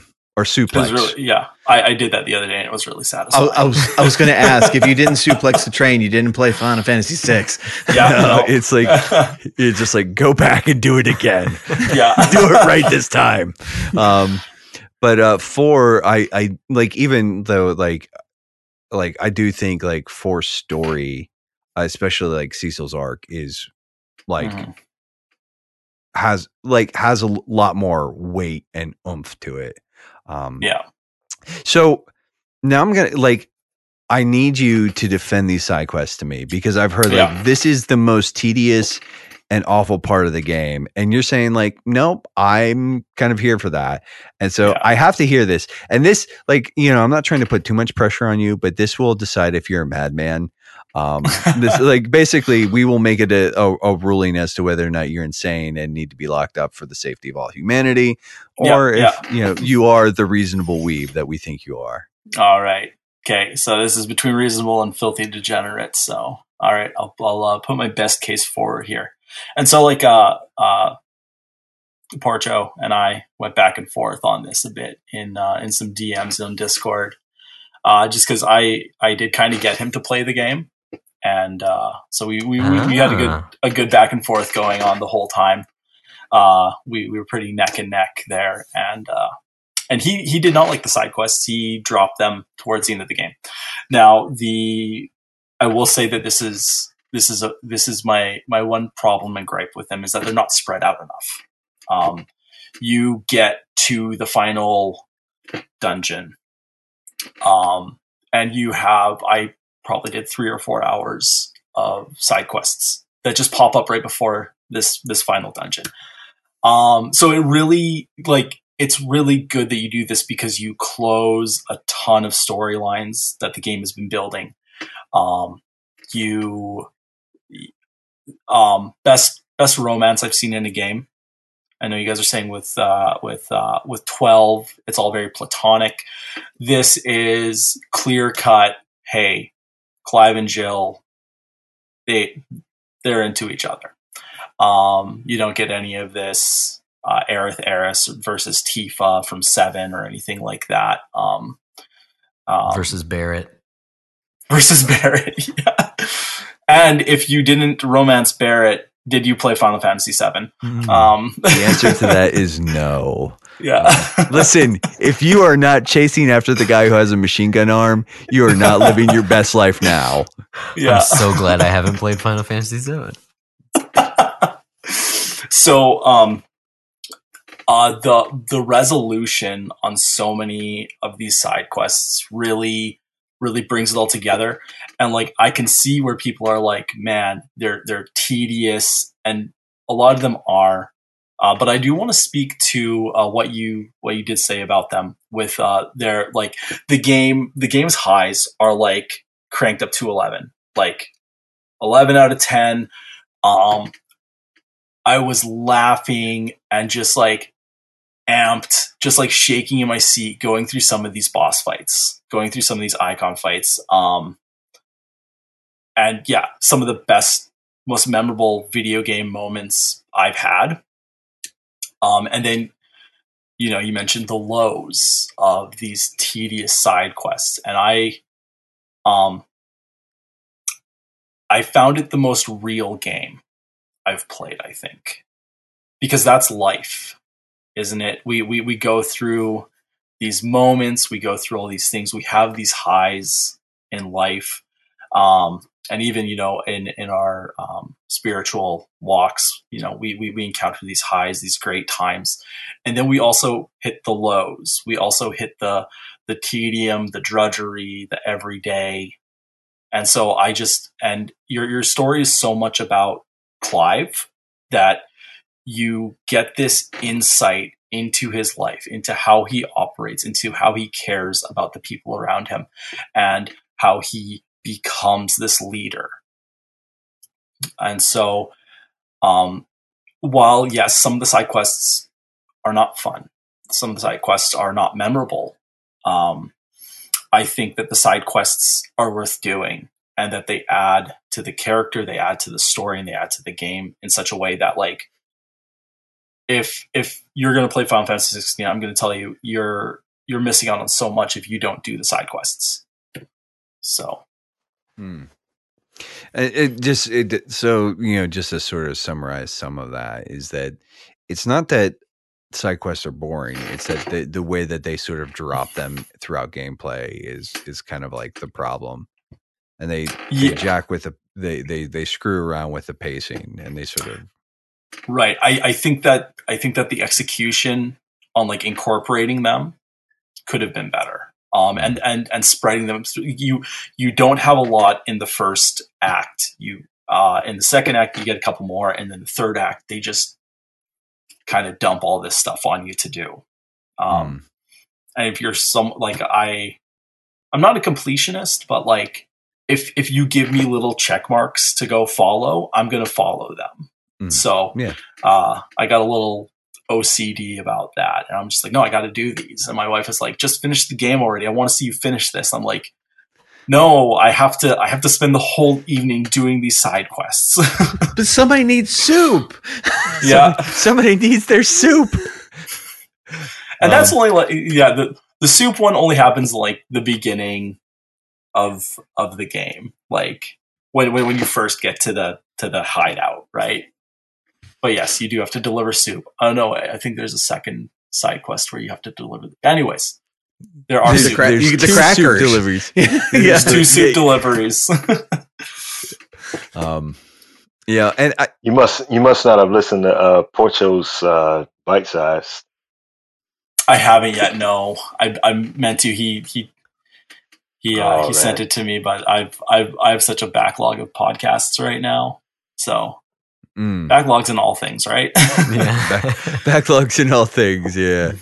No, Porcho did have some rather strong opinions on just the side quests, and I think, like, to be fair, I think that there's merit to both sides. I mean, I think there are going to be some people who are pretty thrown off and discouraged by the side quest pacing, if you will. On the same hand, I do think that, like, sometimes that there's like they serve to ground you. I do, and I guess I like the fact that you're like, no, it kind of like makes this like stick a little bit more. It reminds me of just like real life a little bit more, that you're going to have like these amazing highs, but there's also like drudgery in life. And the kind of, sometimes I like that. I don't know how I feel about that in a video game, per se, which is just like, it's supposed to be a power fantasy. It's like, kill the bad guys, take their stuff kind of stuff, Then do your taxes. And then they're like, and Final Fantasy 16 is like, oh, and yeah, we need your receipts for this. Thank you. You picked up some gil off of an enemy. Like, did you file that on your taxes? That's one of the side quests. Oh wow! Oh man! Yeah, I'm joking. Wait. Oh, okay. I was coming. I was like, this is a joke, right? Yeah. Because you earlier said, I think Paul would really like this game. It has a 1040 for him. And yeah. Paul, do you enjoy doing your taxes?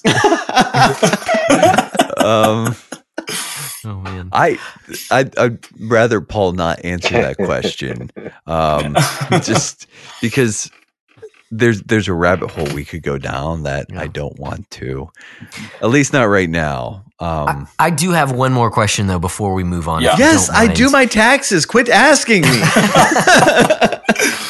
I'd like to see those receipts. My question, and this can apply to a number of different Final Fantasies. I don't mean to single this one out, but since we're talking about it, does it feel, especially for someone who's played through the Pixel remasters now, does it feel like a Final Fantasy game? And if so, why? Because I look at I feel like the series as a whole has kind of lost its grounding ever since it moved away from turn-based combat in general. So like I can ask the exact same thing about 15. But I see a game even like Tactics that could be a mainline Final Fantasy because it uses a lot of the same jobs. I mean, even though the battle system's different, the jobs, the magic, the summons and stuff, like it still feels very Final Fantasy because of those things. Whereas I just don't know. I haven't played a Final Fantasy, like I think the latest one that I actually finished was 10. So I'm way out of the loop on the new ones in general. And part of it's for this general feeling of like, I don't know what a Final Fantasy is anymore. So the question, 16, does it feel like a Final Fantasy now that you've played a bunch of them? And why? Or why not? Yes. So absolutely it feels like a Final Fantasy. Okay. Like I said, with the comparisons to 4, and like everyone seems, and like this has been a big discourse around the game. Okay. Because it's basically Devil May Fantasy. Yes. Yeah. Yeah. Final May Cry. The combat. if you like action combat, and my two favorite types of games are JRPGs and character action. So this is like the perfect melding of those two worlds. If you define Final Fantasy as it's got to be a turn-based, fantasy game, this you're not going to think of this as a Final Fantasy, but as in terms of the type of story it's telling, in terms of your characters, in terms of there being a man named Sid, we have Final Fantasy, and this is the second best Sid, I will say. Okay. Come back to that. I want to know the first. I think you know the first, but yeah. Who is the first? I don't know. Sid from Final Fantasy IV is number one for me. Oh, okay. Yeah, he's up there. He's up there with 9 for me. Okay, yeah. King Sid, I freaking love that little glop. Yeah. Oh man. But in 4, he sacrificed himself for the wait. Like twice. Never mind. Yeah. Yeah, like twice. No, Sid's great in 4. Yeah. I saw just a tangent. I saw a meme of I think I might have even shared this in our meme chat in the Discord, but someone had posted a picture. It's this meme, like me visualizing the man I want to be. And it's a man in front of the mirror with Sid from Final Fantasy 16. And I photoshopped it so it was Sid from Final Fantasy 4. Nice. Nice. Yeah. Very nice. Very nice. But I would say this is absolutely a Final Fantasy. It feels very... I got vibes from 1. I got vibes I got vibes from like the first 6 games happening in this. And an interesting fact, I listened to an interview with the director, the combat director, and I think one of the producers, and they were asked to like list their top 3 Final Fantasies and like what they felt influenced this one the most. And all 3 of them said Final Fantasy V. Oh, wow. I found interesting. And now that I finished 5, I started 5, 16 came out, I put 5 down, played 16, picked 5 back up. So I played like half before, half after. I really get that now. Because you like 5 is very heavy on the customization of how you build your characters. You get that in spades in Final Fantasy 16. The way you can build Clive is just fun. It is a lot of fun. In terms of like character action, it's going to be very easy if you've played like actual Devil May Cry, actual Bayonetta, those types of games. But just what you're able to do, and I'm not good at character action games. I find them fun. I find their stories campy as all heck, but I enjoy that. So, but playing this and like watching some videos of like the combos people can pull off is just, it's fun. It's one of the most fun games I played. It's Clive is one of my favorite video game protagonists of all time. It's one of my favorite Final Fantasy games that I've played so far. So yeah, I would say 16 is Final Fantasy. I would say do the side quests. If I have one gripe, it's that our big bad falls short. In it. That's yeah. The like what's going to really compel you is the story of Clive, and not so much what's happening with the big bad in the game. So honestly, that's kind of like a Final Fantasy problem. I mean, up until Kefka, like Golbez was a great villain. You know, he's not the big bad, but up until Kefka, they really just didn't have like a really super solid villain, right? And like, so and that's something else that I was thinking about with playing the Pixel remasters, especially the first 5, because your villains aren't the strongest. It is more of a problem with the world that's happening. And that's what's happening in 16. So like, yeah, I definitely got Golbez, X-Death, all those vibes from in 16. So sorry if that's a spoiler of revealing the villain's name. in 16. But if you could just say like a name like Susie or something, then he'll edit that in. And he's like, that's the vibe I'm getting from Susie. Yeah. But, well, let's Dorian, listening to you sort of chuckle here, man. It's I feel like it's time. We have not been sort of enchanted by your dulcet tones here lately, friend. And so why don't you tee us up here, man? What did you play for the 3D episode? Oh, Berrigan has something to say.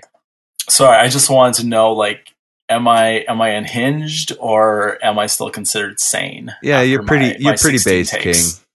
Okay, thank you. It's pretty based. So all right. I was excited for a while when you were like, "Yeah, Final Fantasy 2," and I'm like, "Yeah." And he's like, "I like side quests." I'm like, "Oh." It's reasonable. It is yes, like you defended your position well. Like you didn't come in here like it wasn't just like oh no, he's crazy.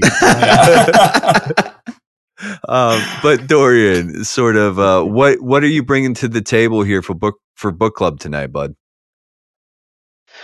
I feel like not a whole lot, but for Final Fantasy VII, the original Final Fantasy VII, I guess just really quickly, my brief history on this game. I mentioned before when we did the Final Fantasy IX episode that I really wasn't a Final Fantasy guy, like particularly during PS1 era, or ever really. So with this game here, the only memory I have of it during its original run was that it was this new thing that was on at the time Sony's PlayStation, which I had gripes with because I'm like, who are these new guys coming to mess with my beloved Nintendo? No, sir. So wait till Zelda comes out, which listen, that is a completely, a couple of my friends had played. That's a completely reasonable position to hold in that era. That's all I'm saying. Is like I feel that. Yeah. So,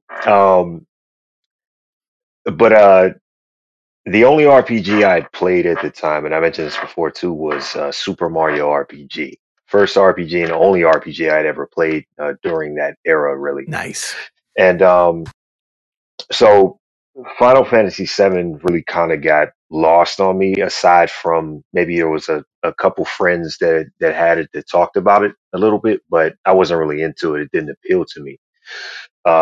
Fast forward, years later, where it's become this cultural thing and beloved title and so forth. I guess I'll bring it up to speed here. I eventually picked it up on Switch, maybe a year or two ago, and it was cheap.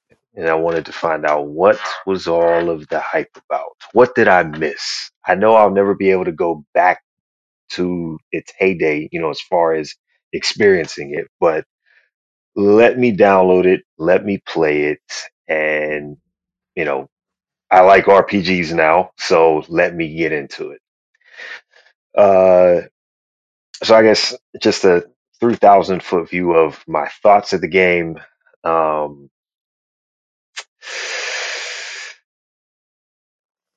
Be very, very careful it's here, all right. man. It takes itself really seriously. I know. Not because I know. I'm probably going to agree with you here, but I'm just saying, you're opening yourself up to a whole the angry Final Fantasy VII fanboys will come for you in droves.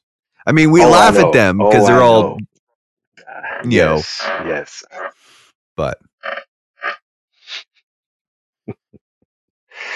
yeah, so I probably should have picked Final Fantasy VIII or something, but 7 is like, whoa, but yeah, it's very 90s ish when you play it. You have the it's funny. I'm thinking about this now. It's like a lot of the characters' names, not all of them, but they kind of describe who they are. Like I think, well, particularly with Cloud, just like he's this dark, brooding, with a storm cloud over his head. That's the personality vibe you get from him, especially after you see a little bit of the remake and you can actually hear some voice acting. Like not interested. It's like, okay, man, what's wrong with you? Like just ask you a question. But so uh, yeah, so with I finished it yesterday, and my impressions of the game are it's really good. For me anyway, probably about maybe 2/3 of it. Um, there were some puzzles in parts of the game where I'm just like, man, I can only imagine how frustrating this would have been, without the 3 times speed enhancements or the God mode and so forth.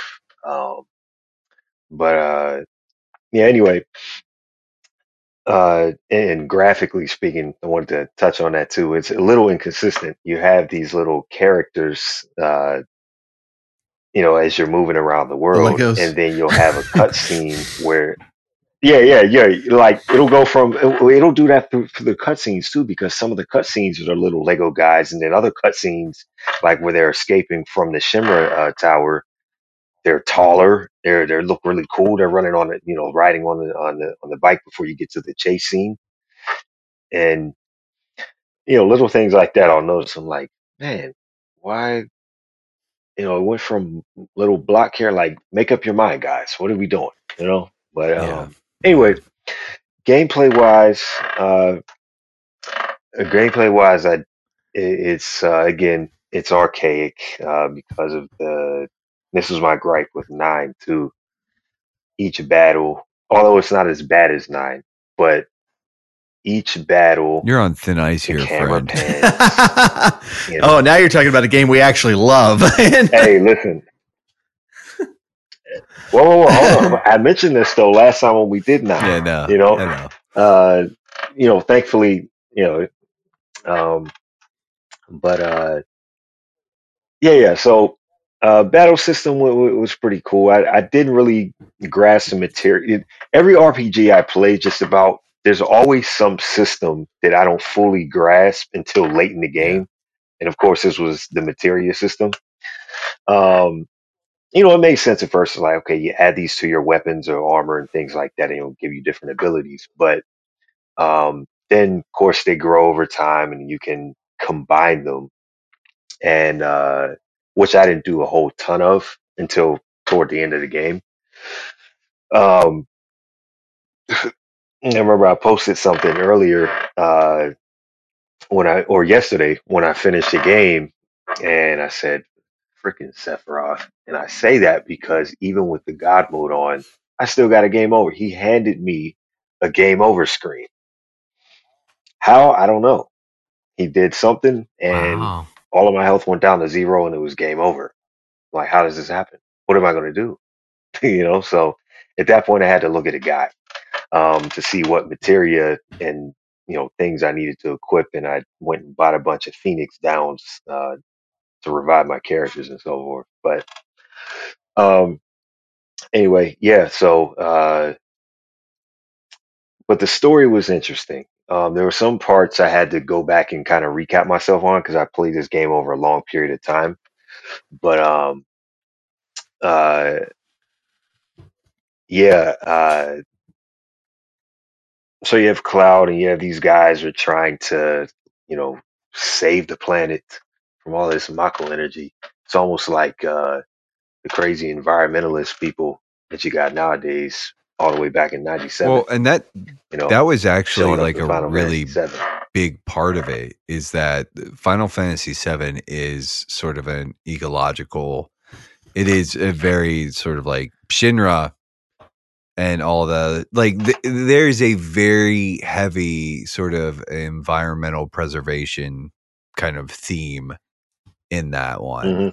So yeah, I mean, to me, it's kind of weird that you're like, nope, it just reminds me a lot of the people that we're seeing today. And I'm like, well, yeah, it's weird how almost like prophetic in a way that the game was. Or just I don't know if prophetic is, but it was like that I do know that this sort of like the saving the environment kind of vibe was very intentional. So yeah, then it got you as the main character, like not my problem, pay me, okay.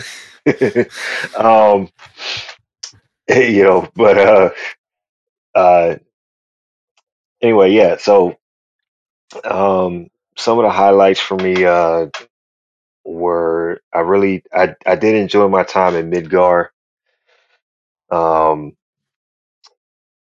so that part of the game kind of grabbed me. You know, blowing up the Mako reactor, meeting Aerith for the first time. Well, okay, sorry, I gotta pause on this too because I know somebody's gonna crucify me for this. So, is it officially Aerith or Eris? Depends on which game you're playing. Yes. Yes, no. I named my character with a TH. yeah, it kind of depends on. Did I? Arisu? Yeah. Say what?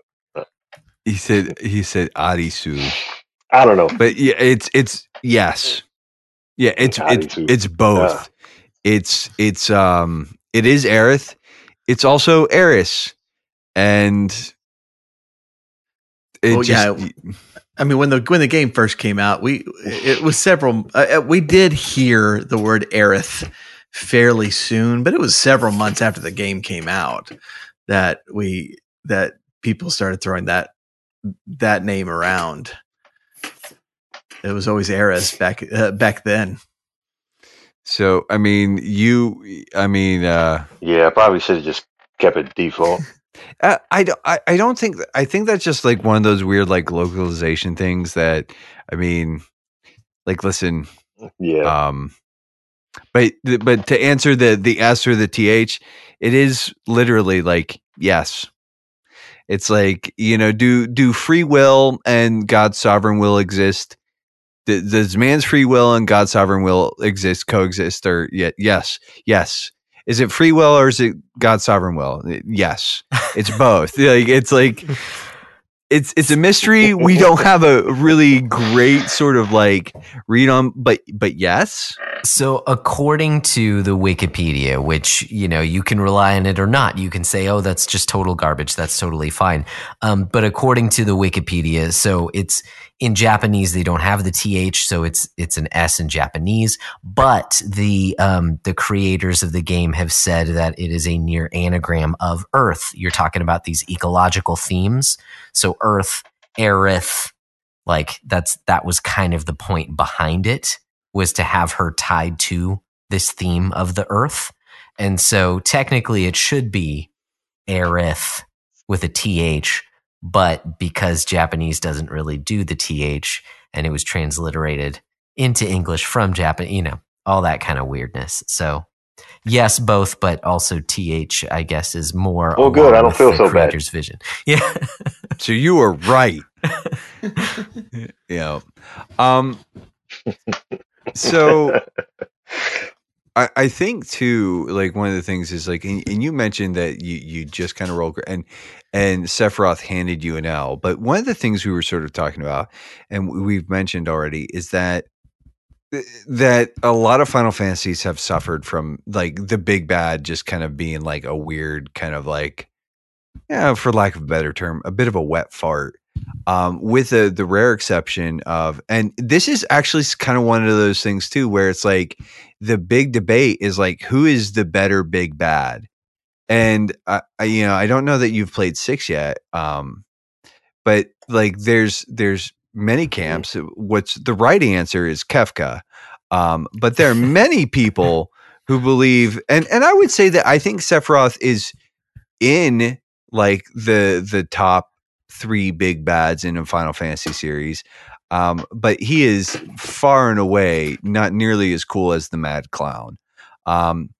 But again, I know that you probably haven't played 6 yet, but what are your feelings on Sephiroth as the villain? Like, because I think like it's like you did point out that Cloud is kind of like broody and kind of moody, but he's also like kind of like he's a bit of a jerk, and he's a mercenary. So it's like, just give me my money and I'm gonna go feel bad for myself over here with my like, you know, I really wanted him, like, I need somebody to mod in like an emo Cloud, and I need him to sing like "Tonight's the Night," you know. But yeah, Justin. I was literally just thinking about, I'm like, 1997, like that's like right on the cusp of like emo becoming more and more mainstream, and like how much did Cloud affect that, given kids my age getting into Final Fantasy VII at that time. So there's one more thing that I can lay on Final Fantasy VII's feet is the proliferation of emo. It's a non-zero. Like there has to be one kid out there who was like turned emo because he wanted to be more like Cloud or like Vincent or like Sephiroth. Vincent, I understand. Yeah, Vincent's amazing. I definitely remember watching at least one video of those compilations in high school. Those compilations of different PlayStation Final Fantasy cutscenes set to Linkin Park. I specifically remember watching at least one of them. I hate everything about my life right now. I mean, I watched a ton of Naruto and Dragon Ball Z like that with the clips to Linkin Park, but I remember Final Fantasy was in there too. Going back to my question, you know, just sort of like Sephiroth as the big bad, where do you kind of land with him? And again, you know, just like I said, where did you like your feelings on him as the big bad? What, like, where'd you land? Well, at least in this game, I knew who the villain was. Unlike 9, which, you know, I felt like I missed something at the end. Like, why am I fighting this guy? But Sephiroth. Yes. So I think in this game, they play it. So for like the first, I don't know, 10 plus hours of the game, you don't really see, or, you know, you don't really see much of Sephiroth. You just kind of, they give you breadcrumbs more or less. And then, when you're in the flashback sequence, when Cloud's explaining, you know, his time with Sephiroth, and you're fighting with Sephiroth, like side by side, you see how powerful this guy is. So now you're like, ooh, okay, I see why he has this reputation. Then as he turns on his dark path, discovering, you know, or questioning who he is, and you know, questioning whether or not he comes, or I'm sorry, he discovers that he comes from the this Jenova project, and that he should rule the world and everything. So you have that motive combined with just how powerful and bad this dude is. And then the big one, you know, everybody's childhood traumatic scene where Aerith dies. Yeah, I could see him being up there. I could see him being up there, or why people hold him in such high regard. Because you know, you kind of want to hate him in a way. Like, you know, now mind you, this game is still fresh on my mind, so I haven't had a time to really let it sit. But I think, correct me if I'm wrong here, but was there some point where you know, maybe he, like this, the fact that he was created or injected with the Genova cells, and maybe it kind of took over his mind or something once he got power hungry or whatever. I don't know. But I feel like I missed something, to where, should I feel sorry for this guy in some way? Probably not, but you know, Well, I mean, this question may not even make sense, but no, I think much like the plot. Well, yeah. I mean, yeah. Boom, roasted.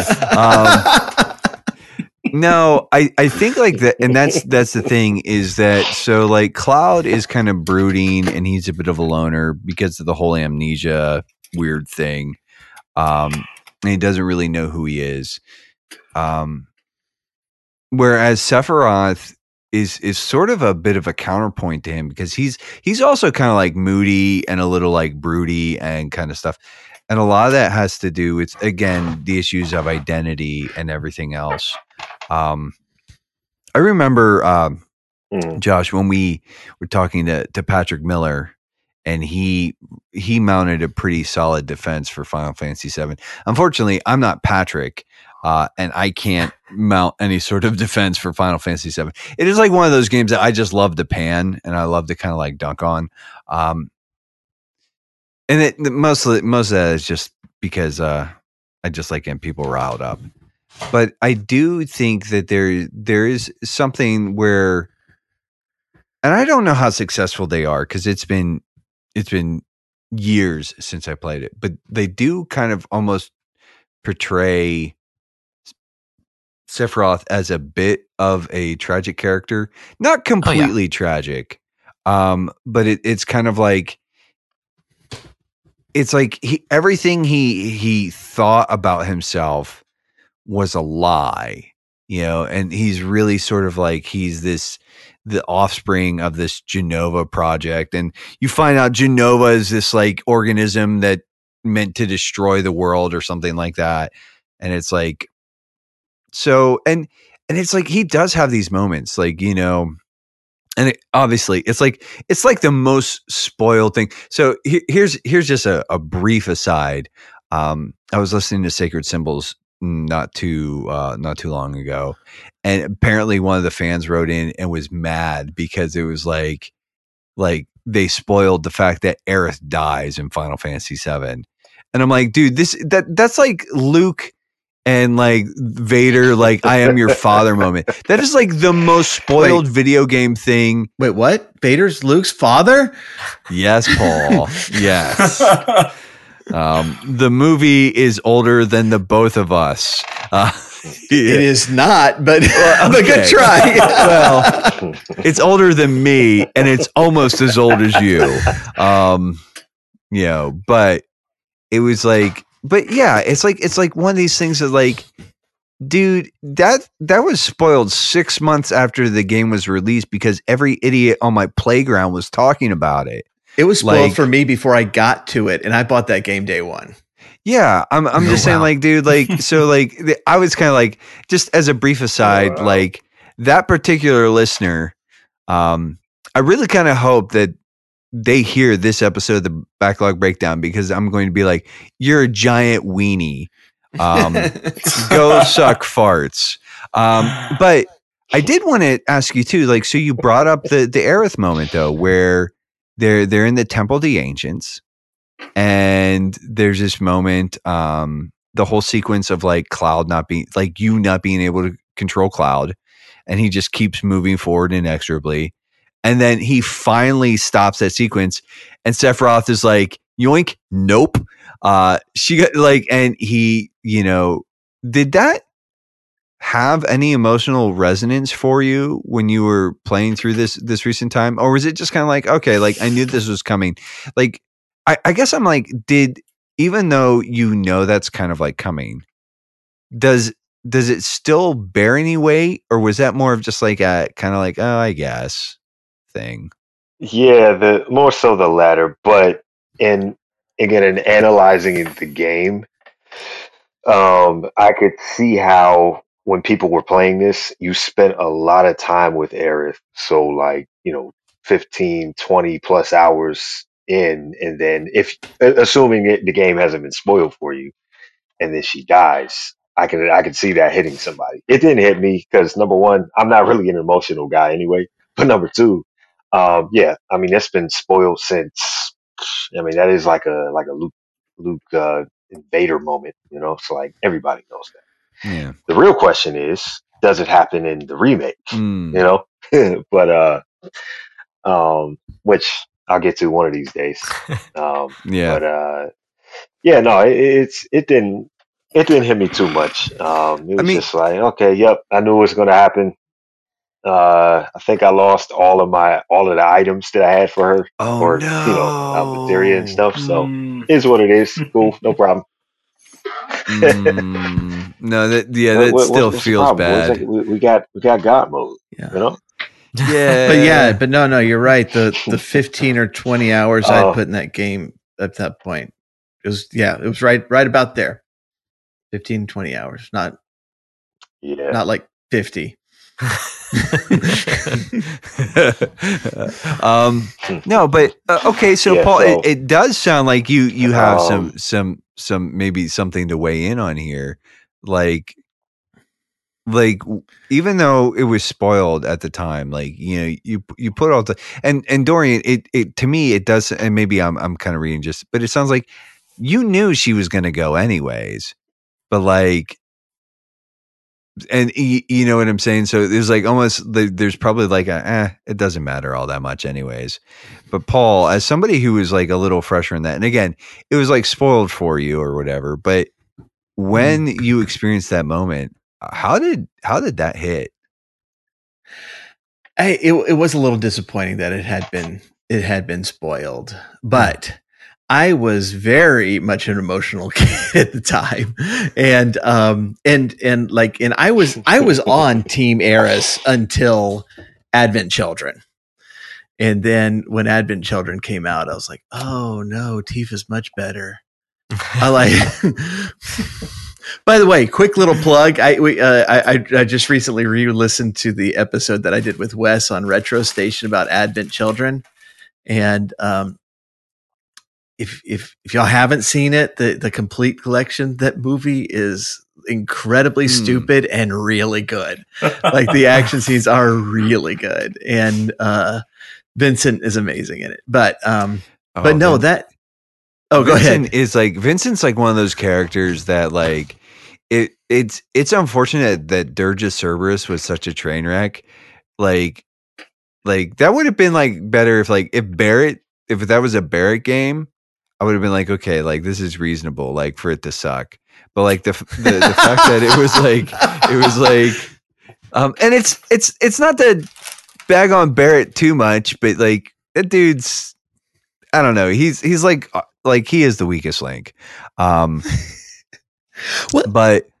wait, you're talking about Vincent and you're saying Barrett is the weakest link?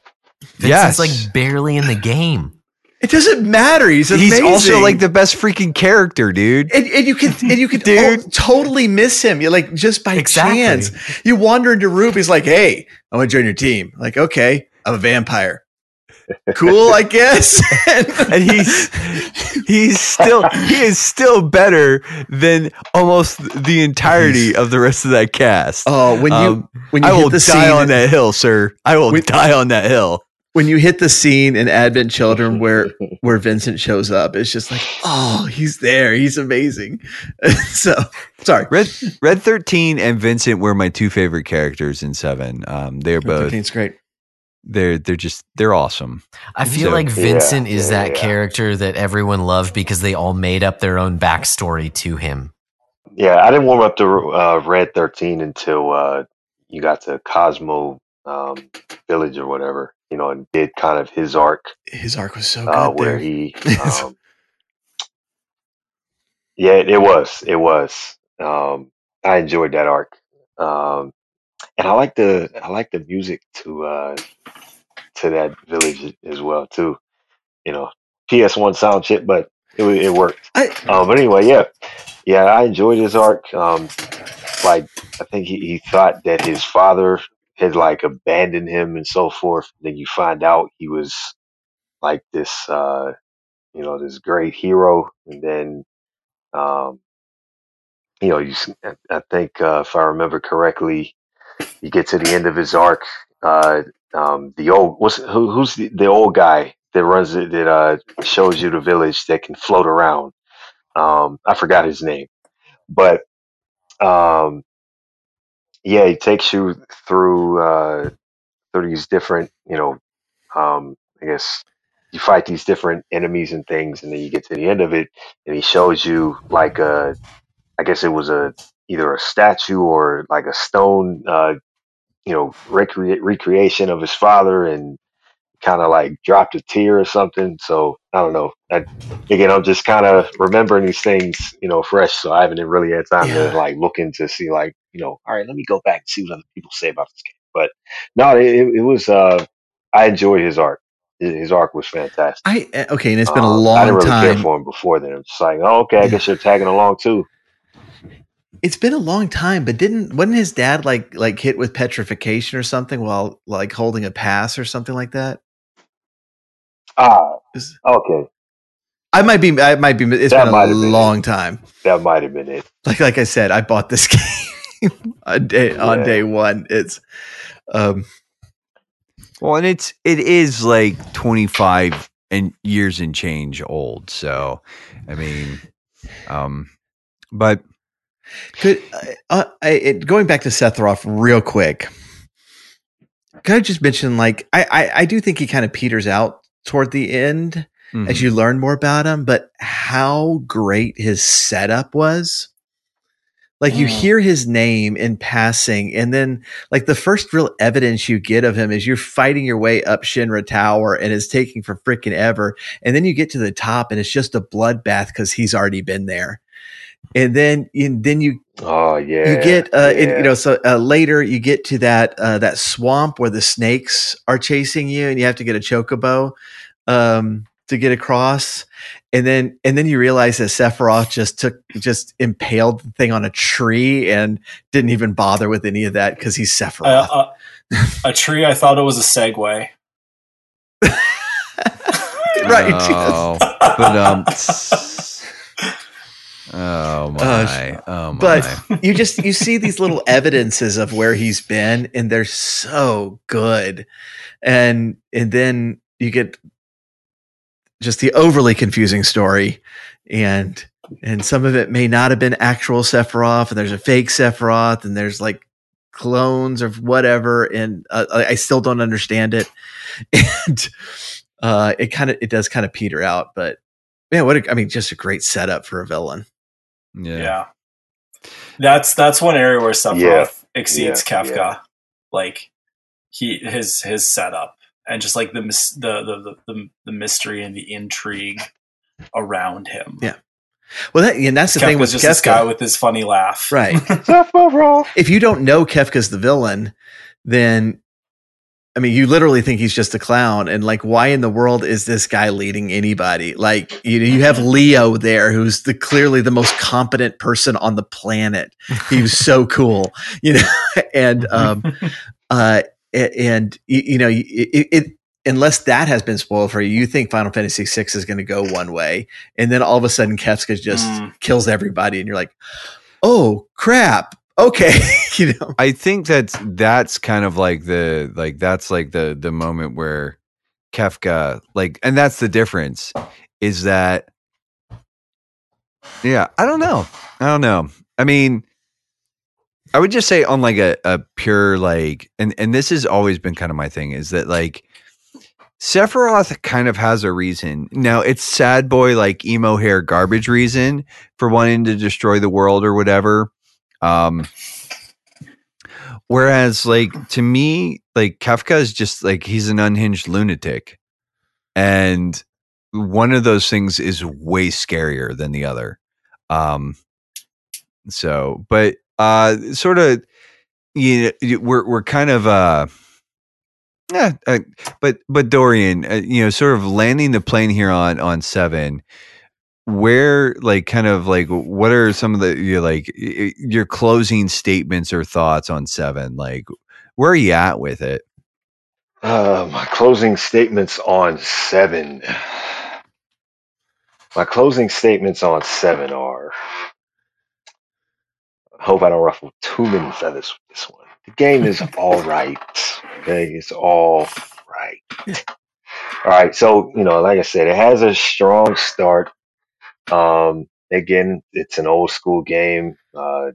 on one of the early PS1, and of course we have the remake. But now that I've beaten 7, I'm going to be able to have something to compare it to when I do the remake. But anyway, so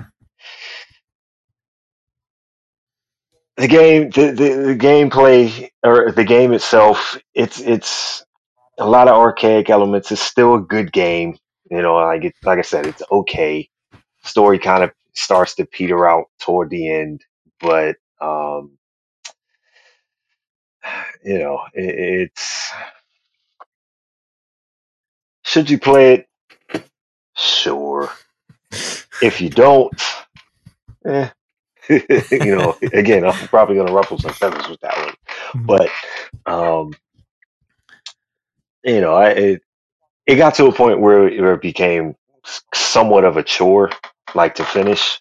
But overall, it had its good highlights and good moments.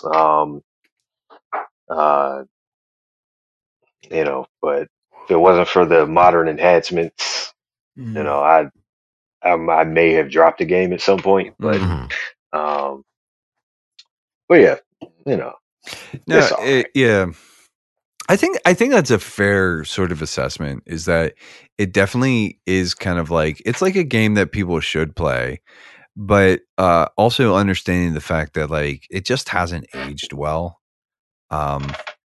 You mentioned before, and this is something that I've also critiqued the game. It's like the inconsistent art style. Is just something like I have bagged on that game so hard about. Just because it's a little jarring.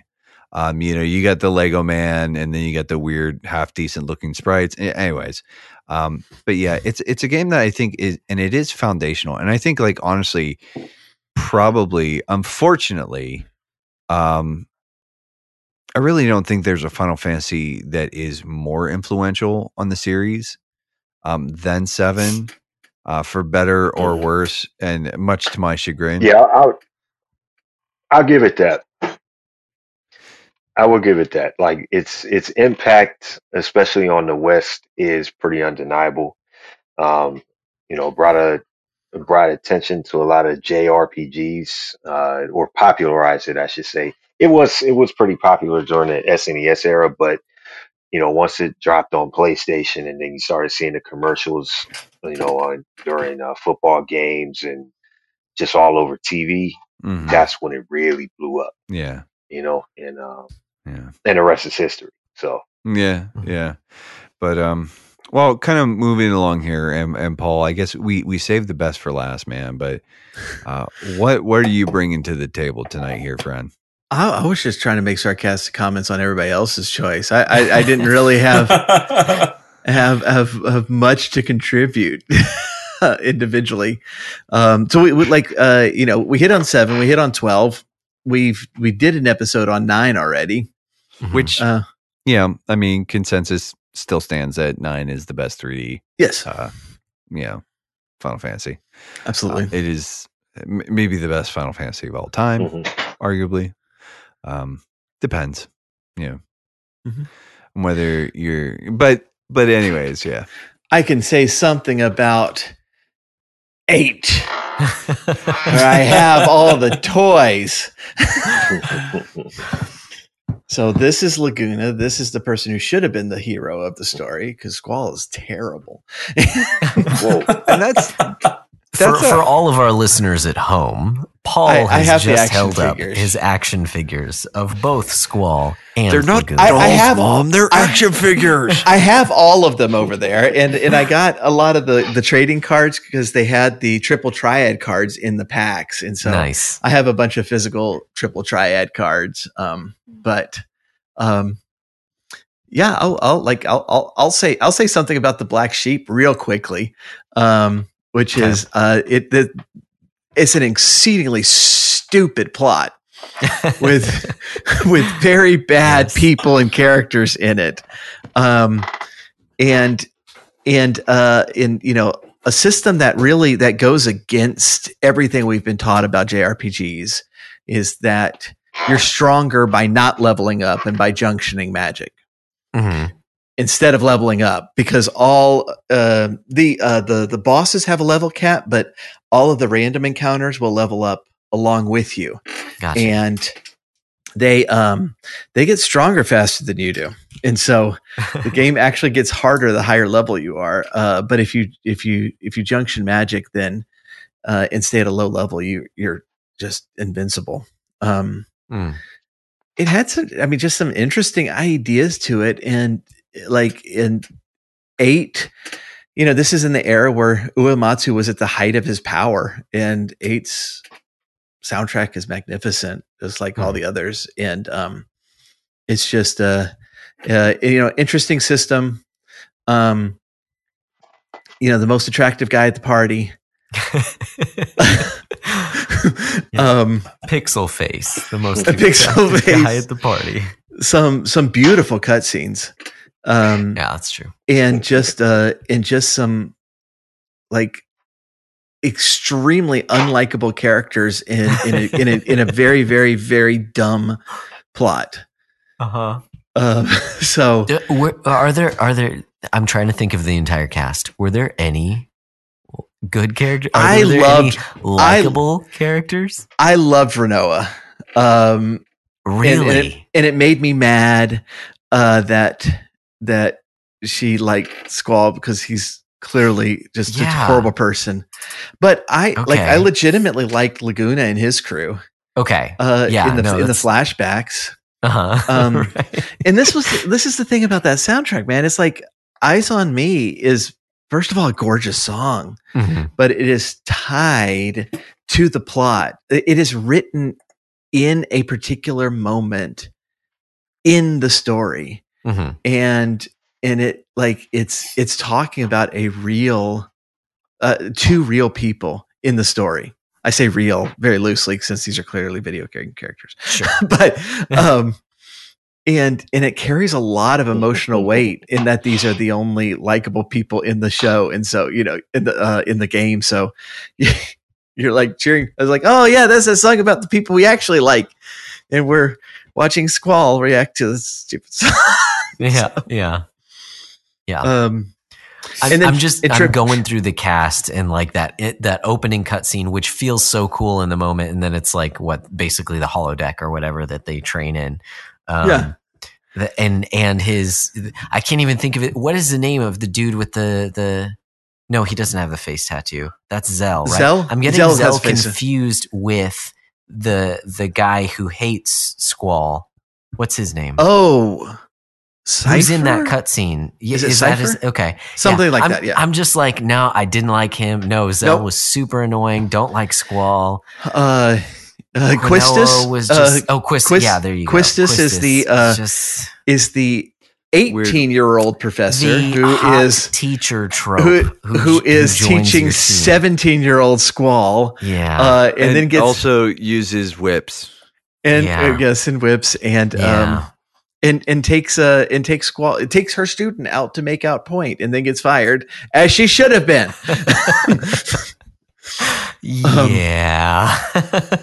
No, it's like it's the bad. Guy with the sniper rifle. And by the way, this is the worst Sid. Like we were talking about the best Sids earlier. Yeah. This is the worst Sid. This is the I say this as the fat guy, but the fat Sid who's who runs this school of mercenaries for 16-year-olds to learn firearms so that they can battle giant mechs. And wasn't it on a blimp too? It can float up, and that's your airship now, is the stupid school. And like, okay, and they, I know they were trying to make it better. Buster Farragut is going like, what is this unhinged madness? He's just like this. So I was gonna say, like, man, you guys are really doing like a great job of like, because after 6, I was gonna play 8. 7 already. And I'm like, you're doing the terrible job of like, or you're doing a great job of like me not wanting to play 8. And then you said we fight giant mechs, and I'm like, oh, I'm back in. Oh yeah. No, you don't play. I'm exaggerating. Like your first job as a 16-year-old mercenary is fighting this giant mechanical spider. And oh, now I'm off again. Okay, so I know they're trying to make it something better than the Buster Sword. So they come up with the gun blade that you pull the trigger when you hit something. It's like, just give them a gun. Like, how hard is this? Like you clearly you clearly know what a gun is. Guns exist in this universe. Yeah, there's a character with a gun, but it's not him. So this is the dumb part about this. This drives me crazy. This is the dumb part. So you hit the trigger button when you hit, and it gives you extra damage. And so very quickly you learn how to time this very, very nicely. That's fine. I mean, it's a nice mechanic that's set up in a very stupid way. Mm-hmm. This is the story of Final Fantasy VIII. But final hit for every battle, the final hit, whoever did the final hit gets extra experience. And Squall is hitting like twice as hard as anybody else because of that stupid gun blade. Mm-hmm. And so he is just vastly outpacing everybody in levels, which is making all the enemies stronger. Okay. So, and you brought it up. This is the thing is that the worst part about, and also kind of like the best part about 8 is leveling actually works against you. Leveling hurts you, yes. Leveling hurts you. And there's this mechanic that they introduce. And I really like this in theory. Yes. And then in execution, I'm like, oh no, this is terrible. I want to I want to burn the earth down. Like salt and raise the earth and salt their fields. Kind of thing. The draw system, it's like one of those things that like I defend in like the most like it's a really cool idea, but the actual execution is just dog water. It is just terrible. So like you can draw these cards from enemies, and then you can attach those cards, and you build up these stacks of cards. And it's like basically nobody has magic. What you do is you draw your magic from enemies, and then you build like basically a deck of those magic cards that you sit on, and you can attach that to your stats. Yeah, and then every time you level up, all the enemies level up. So you need to be utilizing this draw system to its full, but the game does a terrible job of explaining that's what you actually need to do. Here's the dumb part. Insane. Here's the extra dumb part about that, because you can get up to 100 of each spell in that stack, and then you attach it to, let's just say, hit points. So normally your hit points would be 200, but then you attach a bunch of Fire 2 to it, and now your hit points are 1600. So you got to do this. But those are the only Fire 2 spells you have. So if you cast one, your max HP goes down. Mm-hmm. So, which trains you not to use magic the whole game. You don't use magic because it's weakening you to use the magic. This is starting to sound like Final Fantasy 2 now.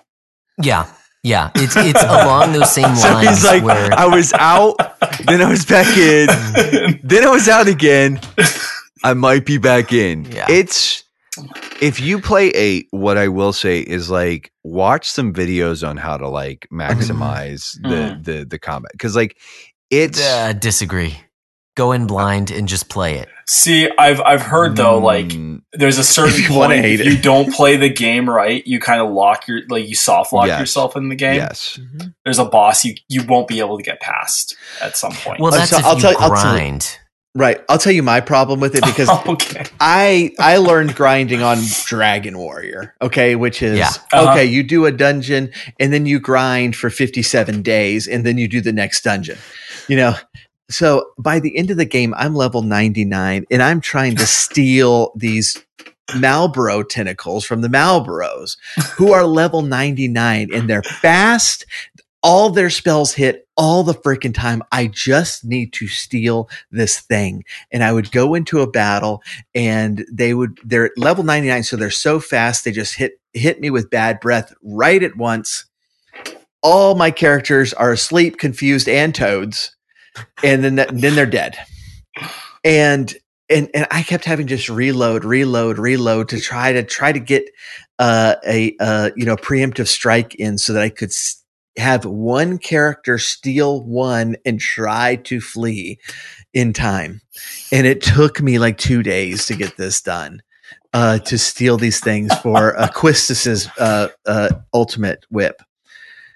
All that being said, this might be the next Final Fantasy game I play, just because I've never done a low level run of it. And like, I didn't play the game right.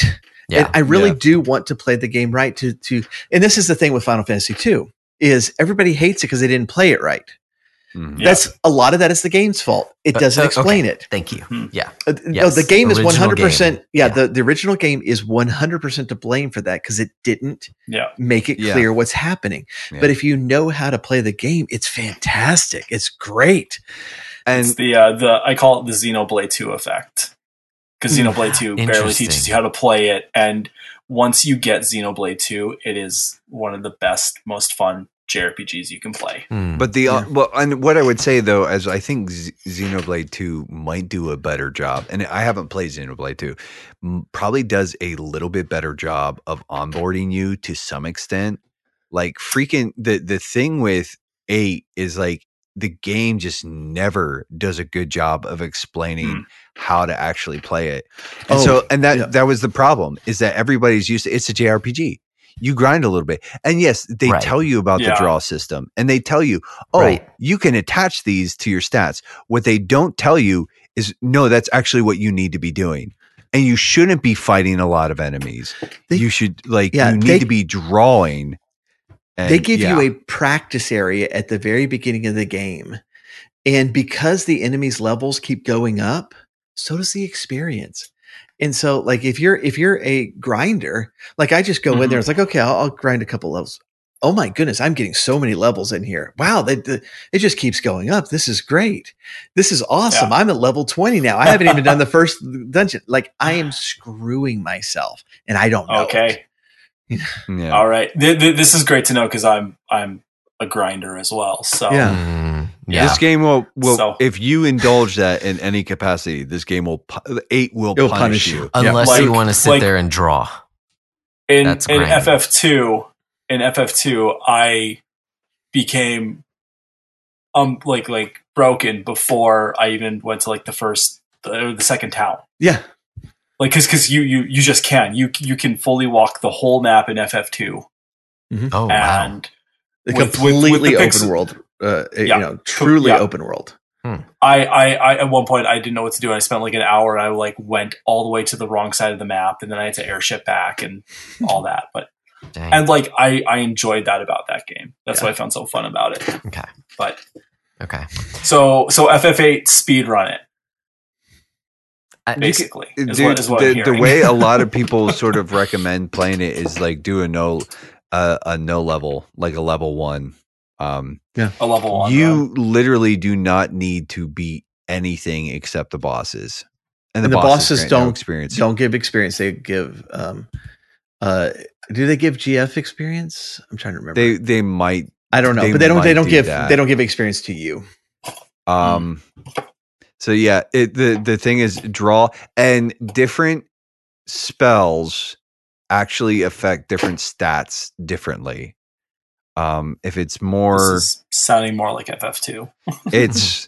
it's a pretty cracked system, and it's like I said, it's one of those things that like I love it because in theory I'm like, oh, this is so cool. Like this is different and it's weird, and there's all sorts of ways that absolutely break this game. But the actual implementation and execution is kind of like, well, like I said, it's dog water. It's just like, no, this is just. Well, yeah, even there, the systems are 100 times better than the plot and the characters. And that's, to me, this is the real problem. Like, look, the best thing about FF8 is Triple Triad. The very worst thing about FF8 is the people that you're playing, and the story that they're in is they're not likable. They're not sympathetic. And there's multiple times in the game where he's like, seriously, that's what's happening. I just think about when they're at that dance and what's the primary romantic interest? Renoa. Renoa is like, you're the best looking guy at this dance. And then it's like this. Yeah, if y'all haven't seen that meme, by audience, look that up. And it zooms into Squall's face at that moment, because look, let's give the game credit where it's due. No. They realized in Final Fantasy VII, this is really dumb that Cloud looks 3 different ways depending on where he is. Mm-hmm. And so they render everything in Final Fantasy VIII. Unfortunately, in times like that, it looks really dumb. Well, and it looks really dumb to our eyes. Final Fantasy VIII for its time is a beautiful game.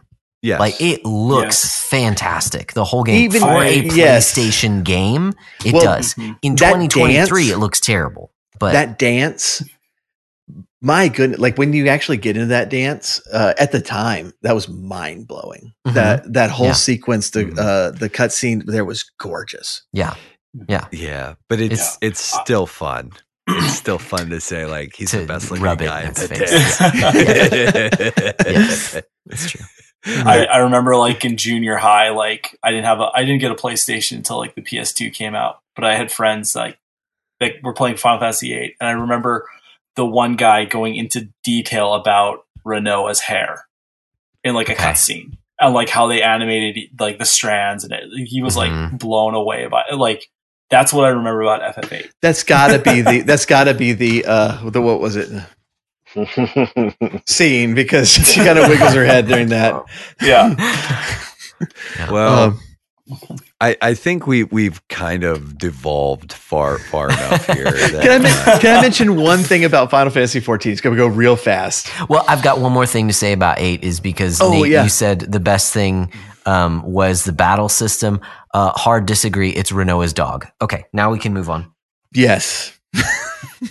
Paul's like, I don't need to say anything else. Just like, randomly comes in and mauls enemies. Sometimes it's just cool. In Final Fantasy XIV, one of the last things I did, I'm not very far into the game, but one of the last things I did is I found out I could go to the gold saucer. And I was like, oh, that's going to be fun. This is great. And I went in there, and there's a whole section. I walked in, and they're like, oh, this is the Triple Triad wing. And I'm like, yay!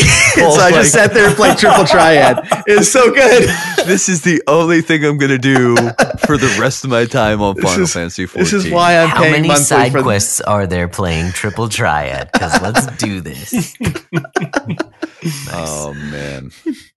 Well, Paul, at some point in time, after you've got more time, I do want to sort of like have you back to talk about 14, man. Because it's like I said, there's a part of me that I have played a little bit, and I'm just like, and I played 11 too. I played some 11, so it's like the Final Fantasy MMO, like, and especially since they redid 14, like all that, yeah. So yeah, I will want a bit of an update on that at some point in time, but I think it's been a heck of a night. Hopefully you guys all agree. And we've talked a lot about Final Fantasy, Like for lack of it, I am Final Fantasied out. This will definitely be our final Fantasy episode. Until our next one. I'm probably going to hop on to 6 after this. Yeah. Nice. I love it. But that being said, let's until the 17th final. yeah. Let's sort of go around the clock here and or the docket here, and if anybody has any sort of like closing thoughts, obviously Eddie bounced out on us a little bit ago, but Justin, let's sort of like anything you just sort of like you've been dying to say and we didn't give you an opportunity to all night. Apologize right now. Apologize to it. I will. Say you're sorry. I will not.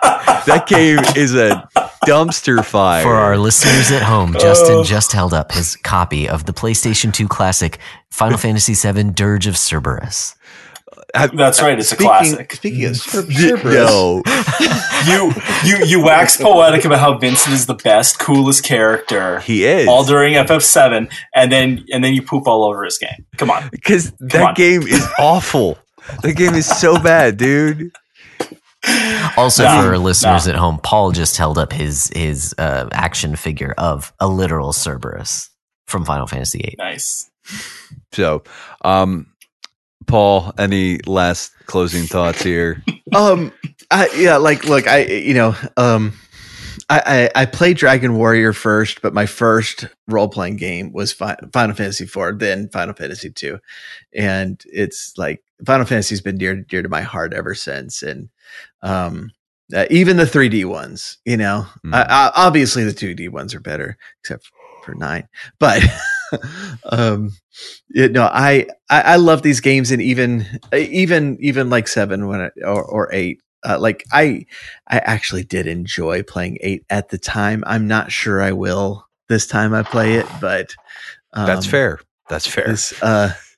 This series, I've always been very close to it's one title or another throughout my life, and even now I'm like playing Final Fantasy IV yearly, which I'm really enjoying. So I'm going to keep doing that. But I love these games. So thanks for having me on these. This was fun.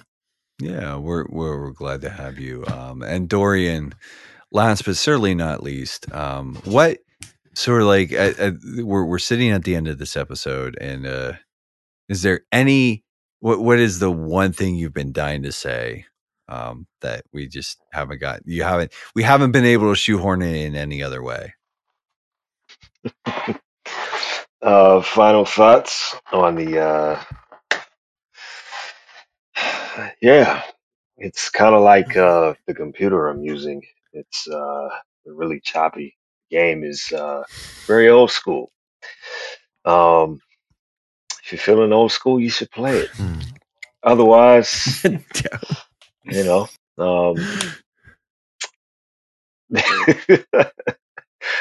don't have a whole lot to say about this game right now. It's. I understand its impact. I understand the impact on Final Fantasy VII, or the Final Fantasy VII had. It's probably a game personally I'll probably never go back to. Maybe I doubt it, but again, I'm just looking forward to playing the remake. So, cool. That's all I got for that. Yeah. Well, Josh, how about you? Any sort of thoughts as we sort of wind down the night here and wrap it up? Well, I'll say, especially talking about 8 last, I am kind of realizing just kind of the when you think of kind of the rubric of certain video games, even that I love, and we touched on this kind of talking about 6, okay? It's not a 3D Final Fantasy, but it came up in the course of talking about it, is really there's a divergence between characters and story. And I do think I'm weighted towards characters more because, I brought up earlier, like, I don't know that I like any of the characters in Final Fantasy VIII, and I think there's a similar feeling, and I never finished the game of Final Fantasy VII, but a similar feeling there of like, I just didn't really like any of the characters, and some were overhyped and things like that. And Aeris might be a great character also. Again, I just didn't finish it, so I don't know. But then I think of something like 9 where it's like, okay, I really liked a lot of the characters, and the plot was good. It was good. It wasn't great. It got all wonky at the end. And then I think of 10 and I'm like, I did not like the characters and the plot was all kinds of weird. So it's just an interesting way to look at it. As you guys are talking about 12 also, that this world is kind of the thing there. So I guess that's a third kind of element in the story as well, where most of the characters were not too great, except for Balthier. I think I'm pronouncing that right.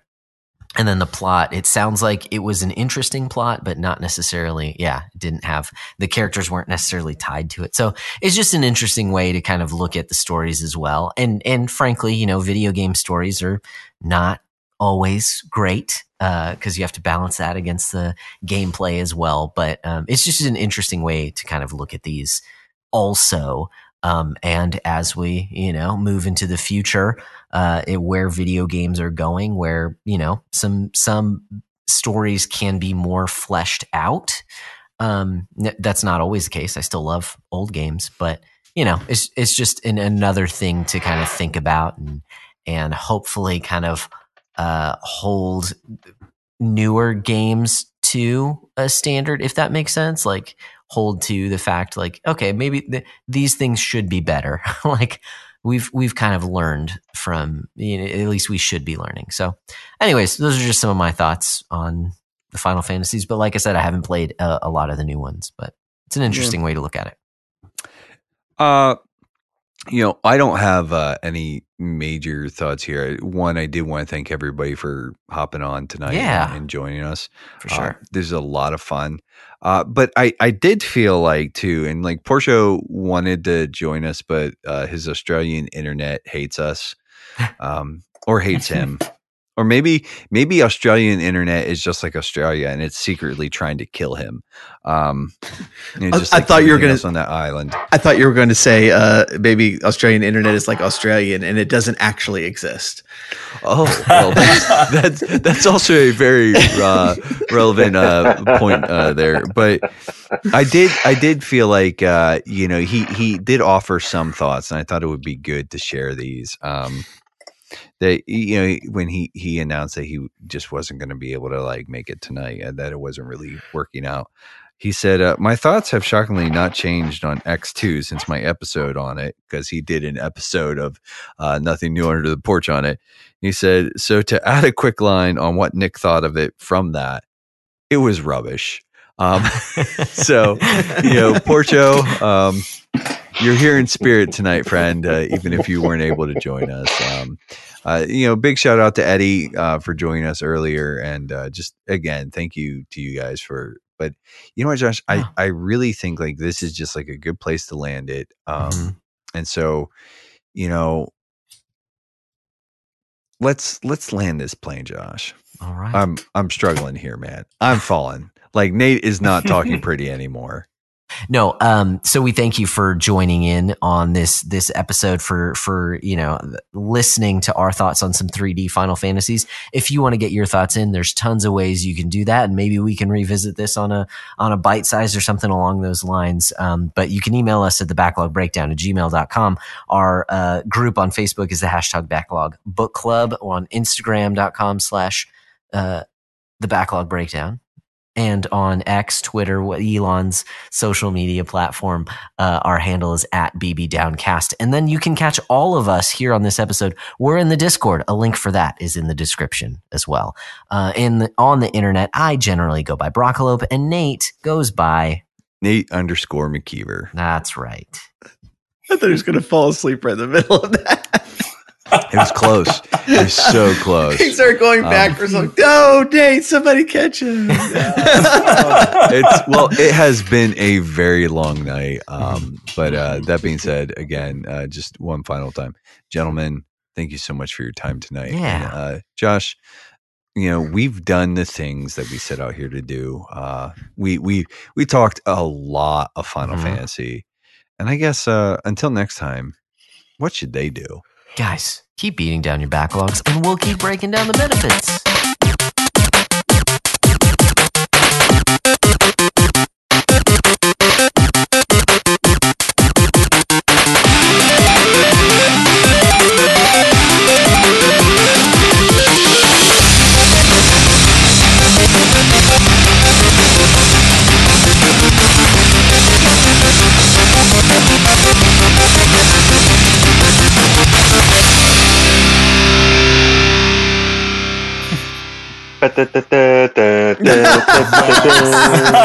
Yes. Oh, that was perfect. That was perfect. That was fantastic. Golf clap.